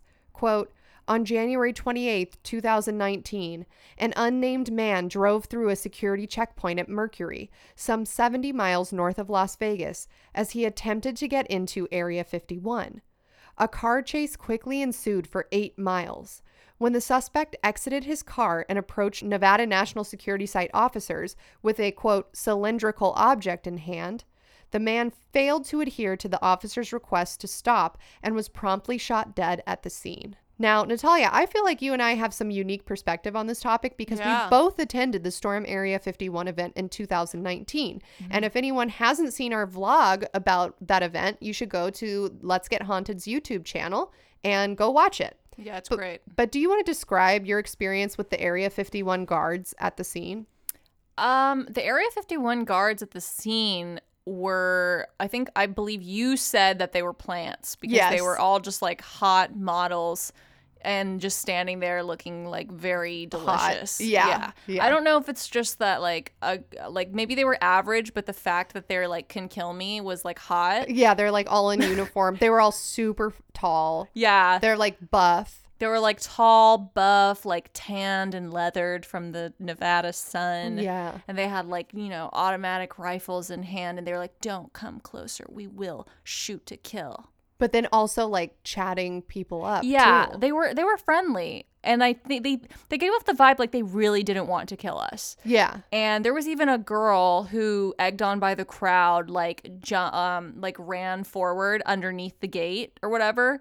And they, you know, grabbed her and like very like a concerned parent. They were like, fuck, like we don't want to have to take this like 17-year-old girl to jail right now. They like took her aside or whatever. And then they were like, yeah, you know, we're not going to send you to jail. I heard them talking because I was spying. They're like, we're not going to send you to jail. You know, we're not like, we just need you to not do that. And they were basically giving her a stern talking to. And then I was talking to one of the hot guards and he was like, we don't want to take, you know, like a 16-year-old girl who's drunk. Yeah. Like this is going to go on her record. It's going to be a felony. It's a federal crime. Yeah. You're going to be on like a no-fly list for the rest of your life. Really mess you up. Yeah, they were chill. They didn't arrest her. Yeah, but maybe that was just like cute drunk girl privilege. If that were a man who just drove 8 miles without stopping and then got out of the car and you're was like, waving a thermos or whatever it was. We're like, sir, we're going to shoot you. And then they just kept coming at you at full speed. Like, I feel like that would be a different level of threat. Yeah, yeah. After 8 miles of chasing someone in a car, being like, we don't want to kill you. Right. But I also wonder, like, what was that cylindrical object? They never say what it was. Was it like a bomb? Was he like wearing a bomb vest and like was about to detonate it? Or he was drunk, like, was it a waving thermos? his beer. Yeah, he's like, oh shit, guys, I'm sorry. I was just really fucked up. Didn't see you. I'm sorry. I'll go home now. And then they've shot him. Yeah. Too late. Perhaps another point towards this theory comes from a YouTube video uploaded by the YouTube channel Exploring Abandoned Mines. Wait, why would they cover it up, though? We never covered that. Yeah, I never answered that question. Because you read a story about a time that they shot and killed someone, and it sounds like the guy was just waving a thermos. So right. And they announced it. They didn't try to cover it up. That's fine. Next one. Yeah, I don't know. But I guess, okay, well, I will say this. If the M Cave is part of Nellis Air Force Base and holds some sort of significance, then it makes sense to cover it up because nobody has discovered this M Cave yet, except for Kenny Beach. Right. Okay. All right. perhaps another point towards this theory comes from a YouTube video uploaded by the YouTube channel Exploring Abandoned Mines and Unusual Places, entitled, I Found the M Cave of Kenny Veach. Natalia, I'm going to show you part of this video now. No, that's not what I pictured in my mind. So it's wrong. No, he said it was really skinny. Yeah. And deep. I agree. However, an interesting part of this video that it takes too long, so I'm not going to show it to you. I'm just going to describe it to you and you're going to believe me. At the end of the video, the explorer who's filming it uncovers a steel sign covered by dirt and rocks. And as he clears it off, it says Area 51, trespassers will be shot. Upon seeing the sign, the explorer immediately states that he is leaving and shuts off his camera. So if this truly is the M Cave that Kenny reported seeing, it appears that the cave really is on Area 51 territory. Perhaps Kenny was not as lucky as the person filming this video and didn't escape undetected. Now, points against this theory, a lot of people in the comments do not think that this is the M Cave that Kenny Veach saw. It doesn't really match the description that Kenny gave at all. Kenny said the cave was about as tall as he is and skinny, and this M Cave is low to the ground and wide. The guy filming had to crawl on his belly to even get through the entrance. Yeah, but if it has that Area 51 sign in it, that kind of like tells you that that whole area is Area 51. That's kind of fucked up of Area 51, though. They're like, hey, we're going to shoot you if you're here, but we're also like not going to make it very well known. That's like how taxes work, where it's like, hey, if you don't pay the correct amount, we're going to send you to jail immediately, but also we're not going to tell you the correct amount. That's true. The guy filming, that being said, the guy in the video does say it looks like someone has tried to fill in the cave and wall it off, so perhaps the cave used to be taller, ? Also, the area Kenny was hiking in is said to be near the Nellis Air Force Base, but not inside it. But maybe Kenny was just mistaken. Okay, theory number 5. I don't like theory number 4. So we're moving on to theory number 5. The M Cave may or may not have existed. However, Kenny simply just got lost in the desert looking for it. So this theory says it's irrelevant whether or not the M Cave existed, because the point here at hand is like what happened to Kenny. And this theory says Kenny just got lost in the desert looking for the M Cave, and we just haven't found his body yet. So the most upvoted answer on Quora.com to the question, what happened to Kenny Veach, was posted by a user named Robin Dale on December 13th, 2021. The post reads as follows. Nobody has found him yet, but they did find his cell phone near the entrance to a vertical mine shaft. Yeah, no shit. That went straight down about 50 feet deep, and he was not inside it. Investigators believe he was sitting there napping or taking a break before he left his things to go explore elsewhere. Could be foul play, but they have nothing to go with. From my experience and expertise, searchers made one big mistake when searching the first few days for him.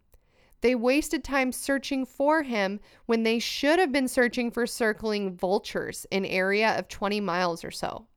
If they had set up a few of the searchers with binoculars and or telescopes in the first 4 to 5 days of the search and looked for vultures flying in a circle, then they would have found him. Also, when a mountain lion grabs its victim, it will not let go of one shoulder, head, and neck until it has carried it off a considerable distance away. This would not leave a blood trail. Once a cougar bites, it won't let go. Or drag marks either. And probably why they can't find him with regular ground and flyover searches. They will need to expand outward up to 20-mile radius of area, which gives about 10 miles of cougar path from any direction to where it went hunting for mountain goat. A common house cat will go off sometimes 5 to 7 miles also. Cougars and lions as much as 10 to 12 miles or so. All that will be left now will be pieces of bones, scattered over an area of about a mile or two once they find the first bones. Another thing to check is birds' nests and to look for pieces of clothing. Birds love that stuffing. It's a sad deal, but many of these guys I've watched on YouTube are definitely not fit or prepared for an overnight stay without a pistol or buck knife. And that is if you are not asleep snoring when you get grabbed, because once that cat has you, even those weapons are useless. That guy doesn't know what the fuck he's talking about. I agree. Yeah. So I wrote, the reason why I'm even reading this Quora answer is because it seems to be one of the main theories skeptics echo in the comments of Kenny's M Cave YouTube vlog. However, we do need to acknowledge that Because of the anonymous nature of Quora, we have no way to verify this poster's alleged credentials and expertise. Also, this guy definitely is talking out of his ass, at least to some degree, because he mentions that, quote, many of these guys I have watched on YouTube are without a pistol or buck knife, but we know that Kenny definitely brought a sidearm with him on all of his subsequent M Cave hikes. Yep. Another frequently echoed skeptic theory is that Kenny died of dehydration. We know that he trained to live without food and water. Right. He had one Snickers bar in that video. So we know that he liked to push himself to see how far he could hike without food or water, but that doesn't mean that he didn't bring food and water with him on hikes. It just means he would try to hike a long ways while rationing that food and water to the extreme. And I looked up what weather was like November 10 through 13, 2014 near Nellis Air Force Base, and here is what I found. On November 10th, 2014, the high was 82 degrees Fahrenheit at 3 p.m. and a low of 46 degrees Fahrenheit at 7 a.m. On November 11th, the high was 75 degrees at 3 p.m. and the low was 57 degrees.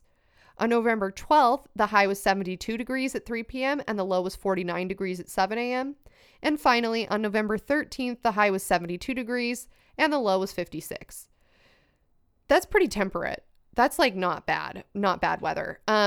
However, just because the weather wasn't 120 degrees Fahrenheit doesn't mean that it's not impossible to die of dehydration. You could definitely like overexert your energy, and it doesn't really matter what the temperature is. You could still die of dehydration or heat stroke or whatever. Or if he got lost, he could have run out of water and died of dehydration. But I think the fact that the weather wasn't that bad, like it wasn't that hot, kind of points to him at least being able to survive out in the wild for a long time. Like he'd clearly been training for this, and it's not like it was 134 degrees. The high out of all those days was 80. Yeah. I mean, I know people are going to be like, as a hiker or something, one time I went hiking and there were, it was only 20 minutes before I fainted and almost died. And I'm just like, I don't care. Yeah. Also, probably true, but guess what? Are you an avid Kenny Beach hiker? Yeah. I don't know. I'm just saying I don't think it's likely unless we're going with the theory that he got lost. But like a lot of people say, oh, it's the desert. It's so hot all the time. And I checked the weather. It's not that bad. Yeah. Around that time. Okay. Another skeptic theory comes from Reddit user GM_crop_victim, who writes on r/creepy. If I'm not mistaken, fall in the Mojave is flash flood season. And if you're just hiking solo through canyons, it could be a problem. I'm going with natural causes on this one. Now, no, he's gonna, unless he didn't know how to swim, but like a flash flood, I guess if you would get caught in one of those really flash floods will only kill you if you're in somewhere really narrow. So I was just about to say, according to digital-desert.com, a flash flood is characterized by a rapid stream rise with depths of water that can reach well above the banks of a creek. Flash flood damage and most fatalities tend to occur in areas immediately adjacent to a stream or arroyo. Additionally, heavy rain falling on steep terrain can weaken soil and cause mudslides, damaging homes, roads, and property. But he would know if a flash flood was coming. He was like experienced enough that he would be able to see the weather and be like, oh, I'm in danger of a flash flood right now because of where I'm at and like the terrain. And it started to rain over there or something. Yeah, I think, if we believe in him as a survivalist, then I would say yeah. But I mean, for the people listening who don't believe that he's a survivalist, this quote goes on to say that in the West, most slot canyons and small streams not easily recognizable as a source of danger. Slot canyons common in national parks can be scoured with sudden walls of water 10 to 15 feet high. And I will say that when I went to Antelope Canyon in Arizona a couple weeks ago, the tour guide that we had, because for certain slot canyons, you have to have a Native American tour guide and you have to buy tickets in advance. And she was explaining why that is. And I guess in the 90s, it was kind of like a free for all. Like you could just go look at the slot canyon, leave.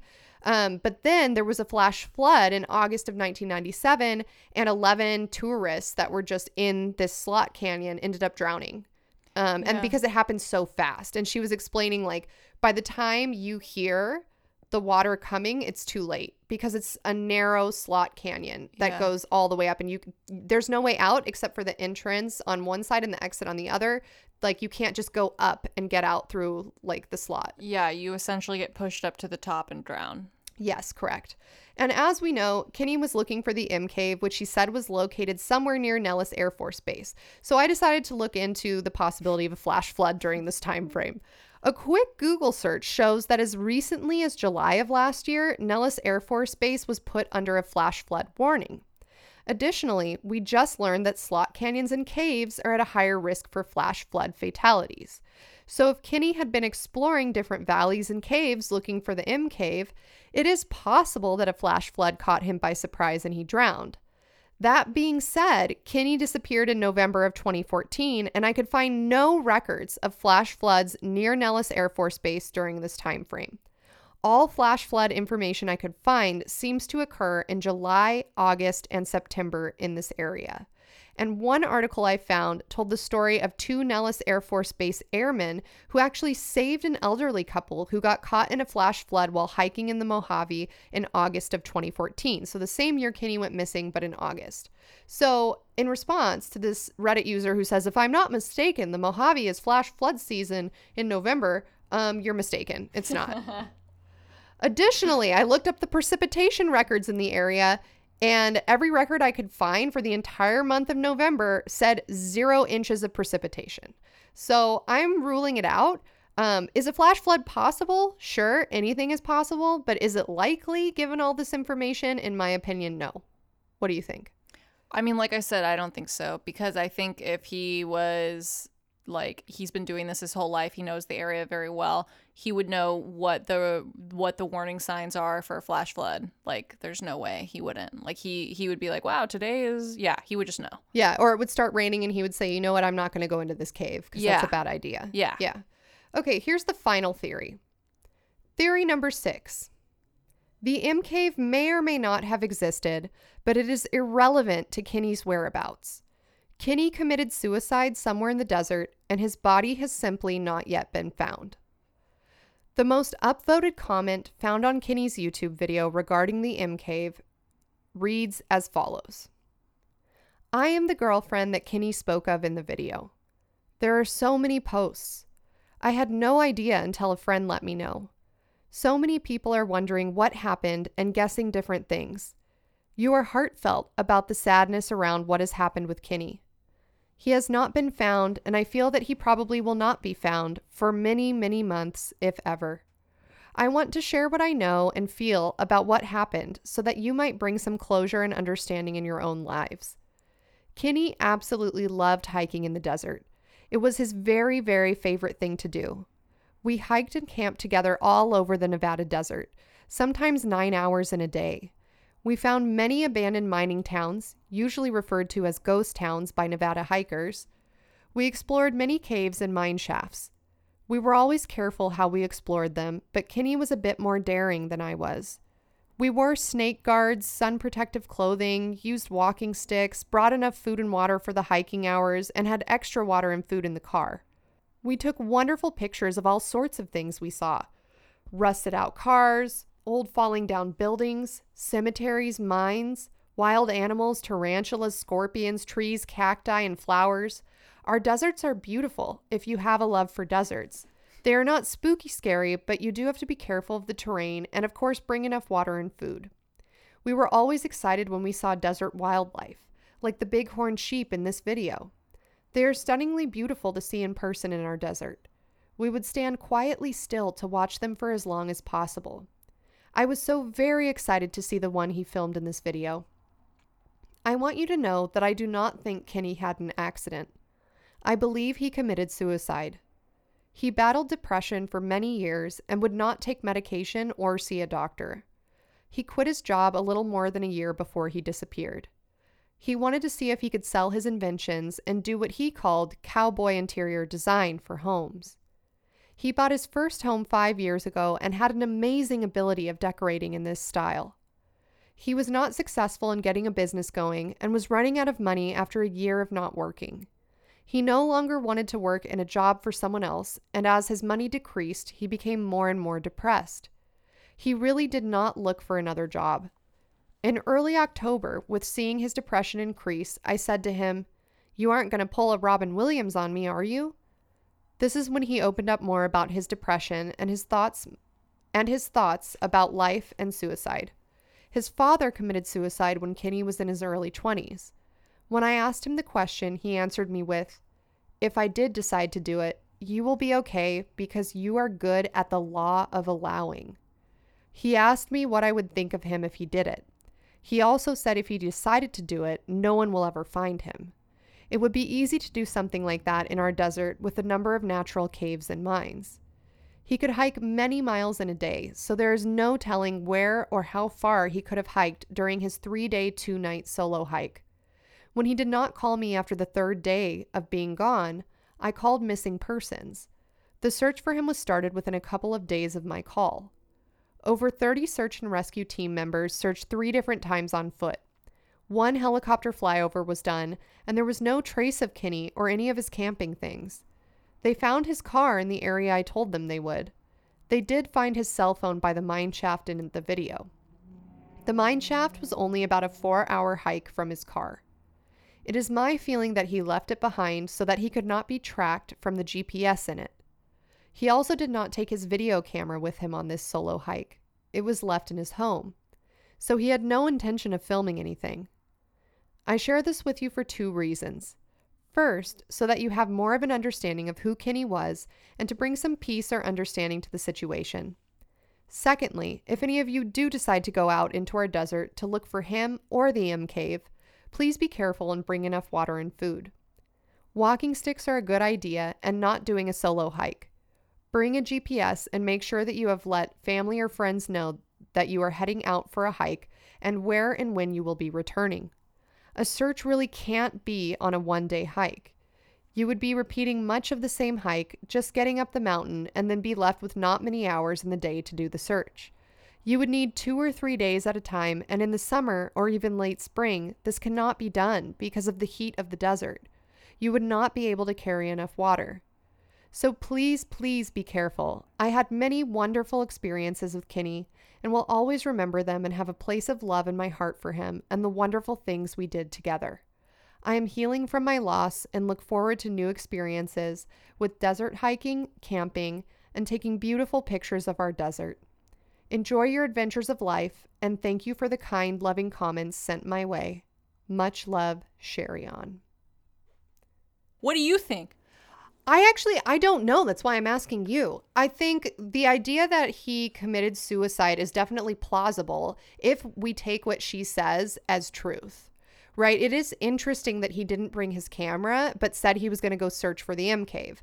But also, if he was planning on doing a search of 2 to 3 days in length, then maybe he thought, I don't want to bring my tripod and camera. It's too much weight. I'm just going to go with my phone.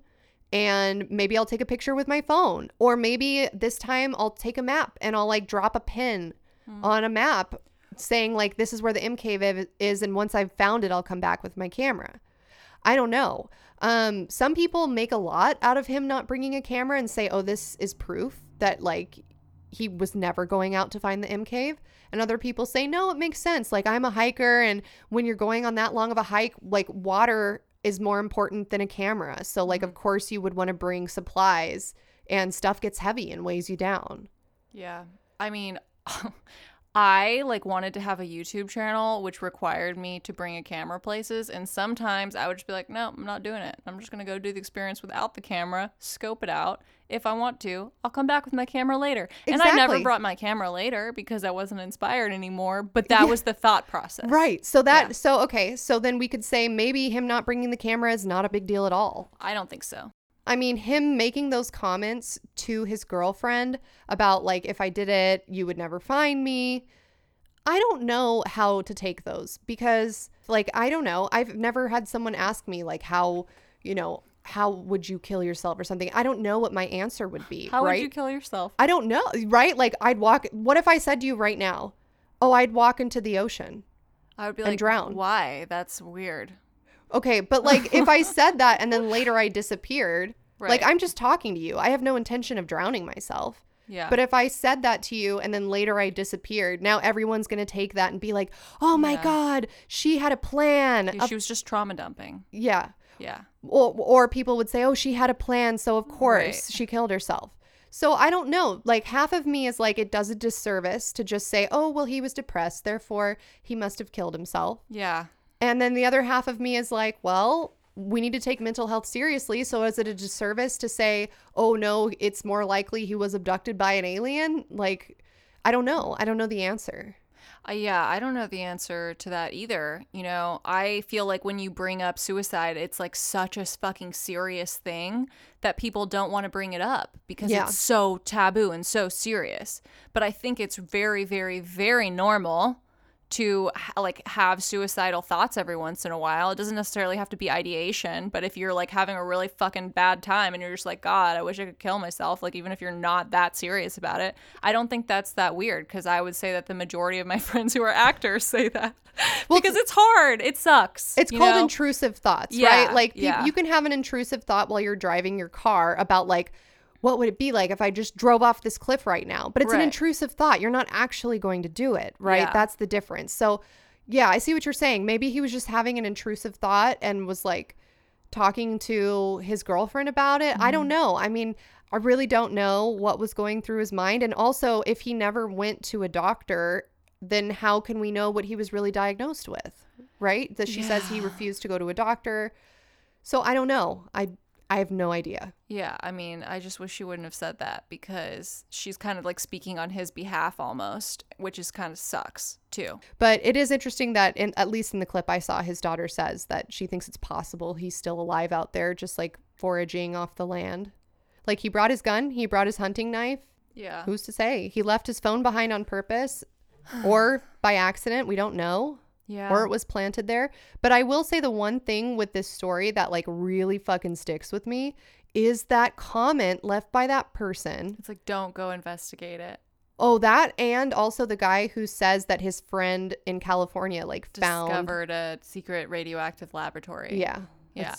That I'm going to be thinking about that forever. Yeah. I mean, that's crazy. I'm going to be thinking about that fucking decommissioned nuclear warhead. It's nuts. You guys got to see these photos, because this was like, imagine, do you know how big a nuclear warhead missile is? It's like 2 school buses stacked on top of each other. More, probably 4. This thing was fucking so deep underground, and it's just like, to think that there's decommissioned shit like that all over the United States. There's fucking live nuclear missiles all over this bitch. Like in fucking Nevada and like Utah and like corn places like Illinois, right? Like, isn't that where they are? Probably. I don't know. I mean, I didn't even know that bunker I showed you existed. It's just like mind-blowing that this stuff exists. But let me read the sources for this episode, and then I'm going to ask you for your closing thoughts. So the sources for this episode are HLN's preview of their 2-hour special entitled Mojave Mystery Vanished in the Desert. If any of you watch it because you have cable, tweet at us. Let us know how it was. Kenny Veach's YouTube channel user Snakebit McGee. An article entitled How Crystal Skulls Work by Shanna Freeman for science.howstuffworks.com. Quora.com's Q&A on Kenny Veach. Welcome to Doomtown by Kristen Peterson for Las Vegas Weekly. M-Cave and the Unexplained Disappearance of Kenny Veach by Eric Cacchinero for NevadaMagazine.com. Area 51 Fast Facts uploaded to CNN.com with no author on August 2nd, 2021. Mining History in the Mojave Preserve, published to digital-desert.com with no author name listed and no date of publication listed. An article entitled Nellis AFB Airmen Save Elderly Couple During Flash Flood, published August 6, 2014 to afrotc.duke.edu with no author listed. And of course, every single YouTube video that I cited during the story.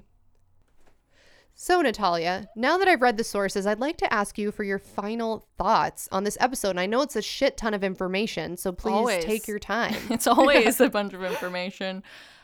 Crazy story. I really liked it. I definitely learned a lot more than I thought there was to the M-Cave story, because I had, like, YouTube recommended that video to me, that, like, M-Cave hike thing, but I, like, didn't have the attention span to, like, figure out why it was important. Yeah. So I was like, who cares? Well, it's a rabbit hole, because you have to watch like 75 different videos to understand the conspiracy. Totally. Yeah. So that was this is a great episode. Yeah, I feel like it's hard to talk about something like this because suicide specifically is such a triggering topic, and there's really nothing you can say about it that's not gonna hurt somebody, because a lot of people have been hurt and have had people taken that they love too soon from suicide, and they will probably all tell you, you know, I didn't see the signs coming, or I did see the signs coming, or, you know, because one of the things that happens when someone you love chooses to go that way is that you spend the rest of your life wondering if you could have done something different, Right. if you missed a sign, et cetera, et cetera. So I really don't like talking about that, because I don't think that there's like a way to say anything that's going to not trigger someone. However, I am an honest person. I am a truthful person. And my honest opinion is that, given all of the information, I don't think he killed himself. And I don't have to explain why, and so I'm not going to. But one thing I will explain, because it makes sense, and I don't think anyone can get mad at me for it, is that he said that he would never be found if he committed suicide, and he left his phone. And I think that if he was going to do it and he didn't want to ever be found, he wouldn't have left his phone. And I know some people will be like, well, maybe he did that to make it seem like he fell down the shaft, or he make it whatever. But no, that shaft is too, like, he didn't. Well, that's another good point. He didn't bring his camera, right? So Right. if he wasn't planning on coming back, why not just leave your phone at home? Turn it off. Yeah. Turn it off and put it in a drawer and leave it, you know? Yeah. That's another good point. Like, why bring the phone at all if that's what your plan was? Yeah, I just don't. For some reason, my psychic powers is telling me that's not it. My psychic powers are telling me he was a Russian operative, and he's still alive and well. And he's in, you know, those, what were those copper cauldrons? Oh my God. Yes. If you guys don't know what Natalia's talking about, you got to go listen to episode 69, uploaded on 420. We talked about a conspiracy theory involving Russian copper cauldrons. Yeah, and I think that's where he went back to his homeland. I mean, we can only hope, right? We can only hope. I personally feel like the M Cave is real, because that's another question, right? Mm-hmm. Like, do you even think the M Cave was real? Do you think he made it up for clout, or do you think he actually saw an M Cave? I don't think he cared about clout. Yeah. Yeah, I think if he cared about clout, he would do things differently. Well, the only thing that makes some people think he cared about clout is because his girlfriend said he was like really down on his luck with money, like his money was running out and none of his business ventures were working. So then people have taken that and run with it and been like, oh, so maybe he orchestrated this whole M Cave thing to like drive viewership to his channel so he could pitch his inventions. But sounds like something I'd do. Yeah. But I also feel like the forethought to do that, like, it all started with him commenting on someone else's video. He didn't know people would even read that comment. When I comment shit on YouTube videos, Right. I don't expect anyone to read it. Yeah. And then later, like recently, I realized I commented something on a video like 3 years ago, and people have just started responding to it. It was like a random true crime video, and I was like, I think the mom did it or something. And then now people are responding being like, the mom definitely didn't do it, or the mom totally did it, or you bitch, why would you think the mom did Right. it? And I'm like, I forgot I left this comment. Yeah. It's like not relevant to me anymore. Right. So I think that maybe when he left that comment, he had no way of knowing people would even be interested and want to like follow him on his M Cave journey. Yeah. What's that thing? It was a theory in one of our other episodes where it's like an installation. It's like someone pretends to... An ARG? Yeah, an ARG. You think he was doing an ARG? He could have been, but it might have just gone too deep, because all of the Shark Tank stuff feels like it was too deep. Right. I feel like when you do an ARG, you make a burner account, right? Yeah. And you're like, hey, this is really weird. I just found this weird secret door in this weird in my poster. basement. Yeah. Oh, I gotta go to sleep now. I'll be back tomorrow. Oh, my landlord just texted, you know? Yeah. Like in the last listener stories episode. No, don't ever. The first story we read. Yeah. Yeah. I don't think it was that. I tend to think, that I agree with you that the M Cave is real. Right. Because like I just feel like why even go through all that trouble? Like, who gives a shit? Yeah, I think it's real. Do you think it was that guy, that like Christian golfer guy who found that you caved in shit? Oh, are you talking about the guy that the lady called the crazy guy? Yeah. Yeah, the crazy guy with the super long video who like doesn't know how to edit. Yeah. He struck me as a Christian golfer. with like 5 children before 25. Yeah. I mean, I can definitely feel that vibe. Just really wholesome, like Boy Scout energy. You know? But also like Kinda suck crazy. deep into this conspiracy theory. Yeah. Yeah. What was the question? I know I'm I just don't thinking know. about Christian golfers. Saying, I was saying, do you think that the M cave was that thing that perhaps was sealed up? No. I don't know, what words am I trying to say? I know what you're trying to say. That guy found a side of a mountain that looked like perhaps it wasn't real. Maybe. I mean, I remember watching that video when he uploaded it because I had seen the M Cave video in like 2017 or 18, but there wasn't a lot of information out. And I watched the 22-minute video and then I was just like, okay, you know, like whatever. There's no information. So like, what can I do with this? And then years later, I remember that video of the crazy guy getting recommended to me and I watched it. And I don't know. Because I think if you didn't know that there are a lot of like mineral deposits in the area, then that white sealant looking thing in the cracks is very suspect. But knowing that there are mineral deposits, I'm like, well, it could have been that. Like it plants a seed of doubt. You know what I mean? Yeah. So I don't know. I would love to go out there and just fucking pry it open. But apparently that's frowned upon to like deface rocks, which I understand. I don't give a shit. I'm going to go do it. Okay, you go do it. That guy, the Christian golfer guy, guys, he was wearing a shirt that said M Cave on it. He's all in. That was like a logo. Yeah, he's all in on the M Cave. Like I think he sells merch that's like M Cave merch. Yeah, he sells M Caves. Yeah. He sells flashlights in the shape of the M Cave. It would like cut your dick. Because okay. Yeah. Wow. I don't know. I do not know that would, like I said, every episode you do is just so much information, and at the end I'm just like stuck. Like I'm trying to go forward and trying to go backwards. I'm like getting caught up on everything. Like there's like too many tabs open. So your takeaway is that underground bunkers exist and are fucking crazy, and that's all we need to know about this episode. I agree. Yeah. Like that's literally the takeaway is that underground bunkers do exist. That is a fact. End of story. Yeah. Natalia, would you like to do our sign off? BRB, I'm going to go plant an endangered fish in a stream to make a protected wetland so I don't have to have neighbors. Bye.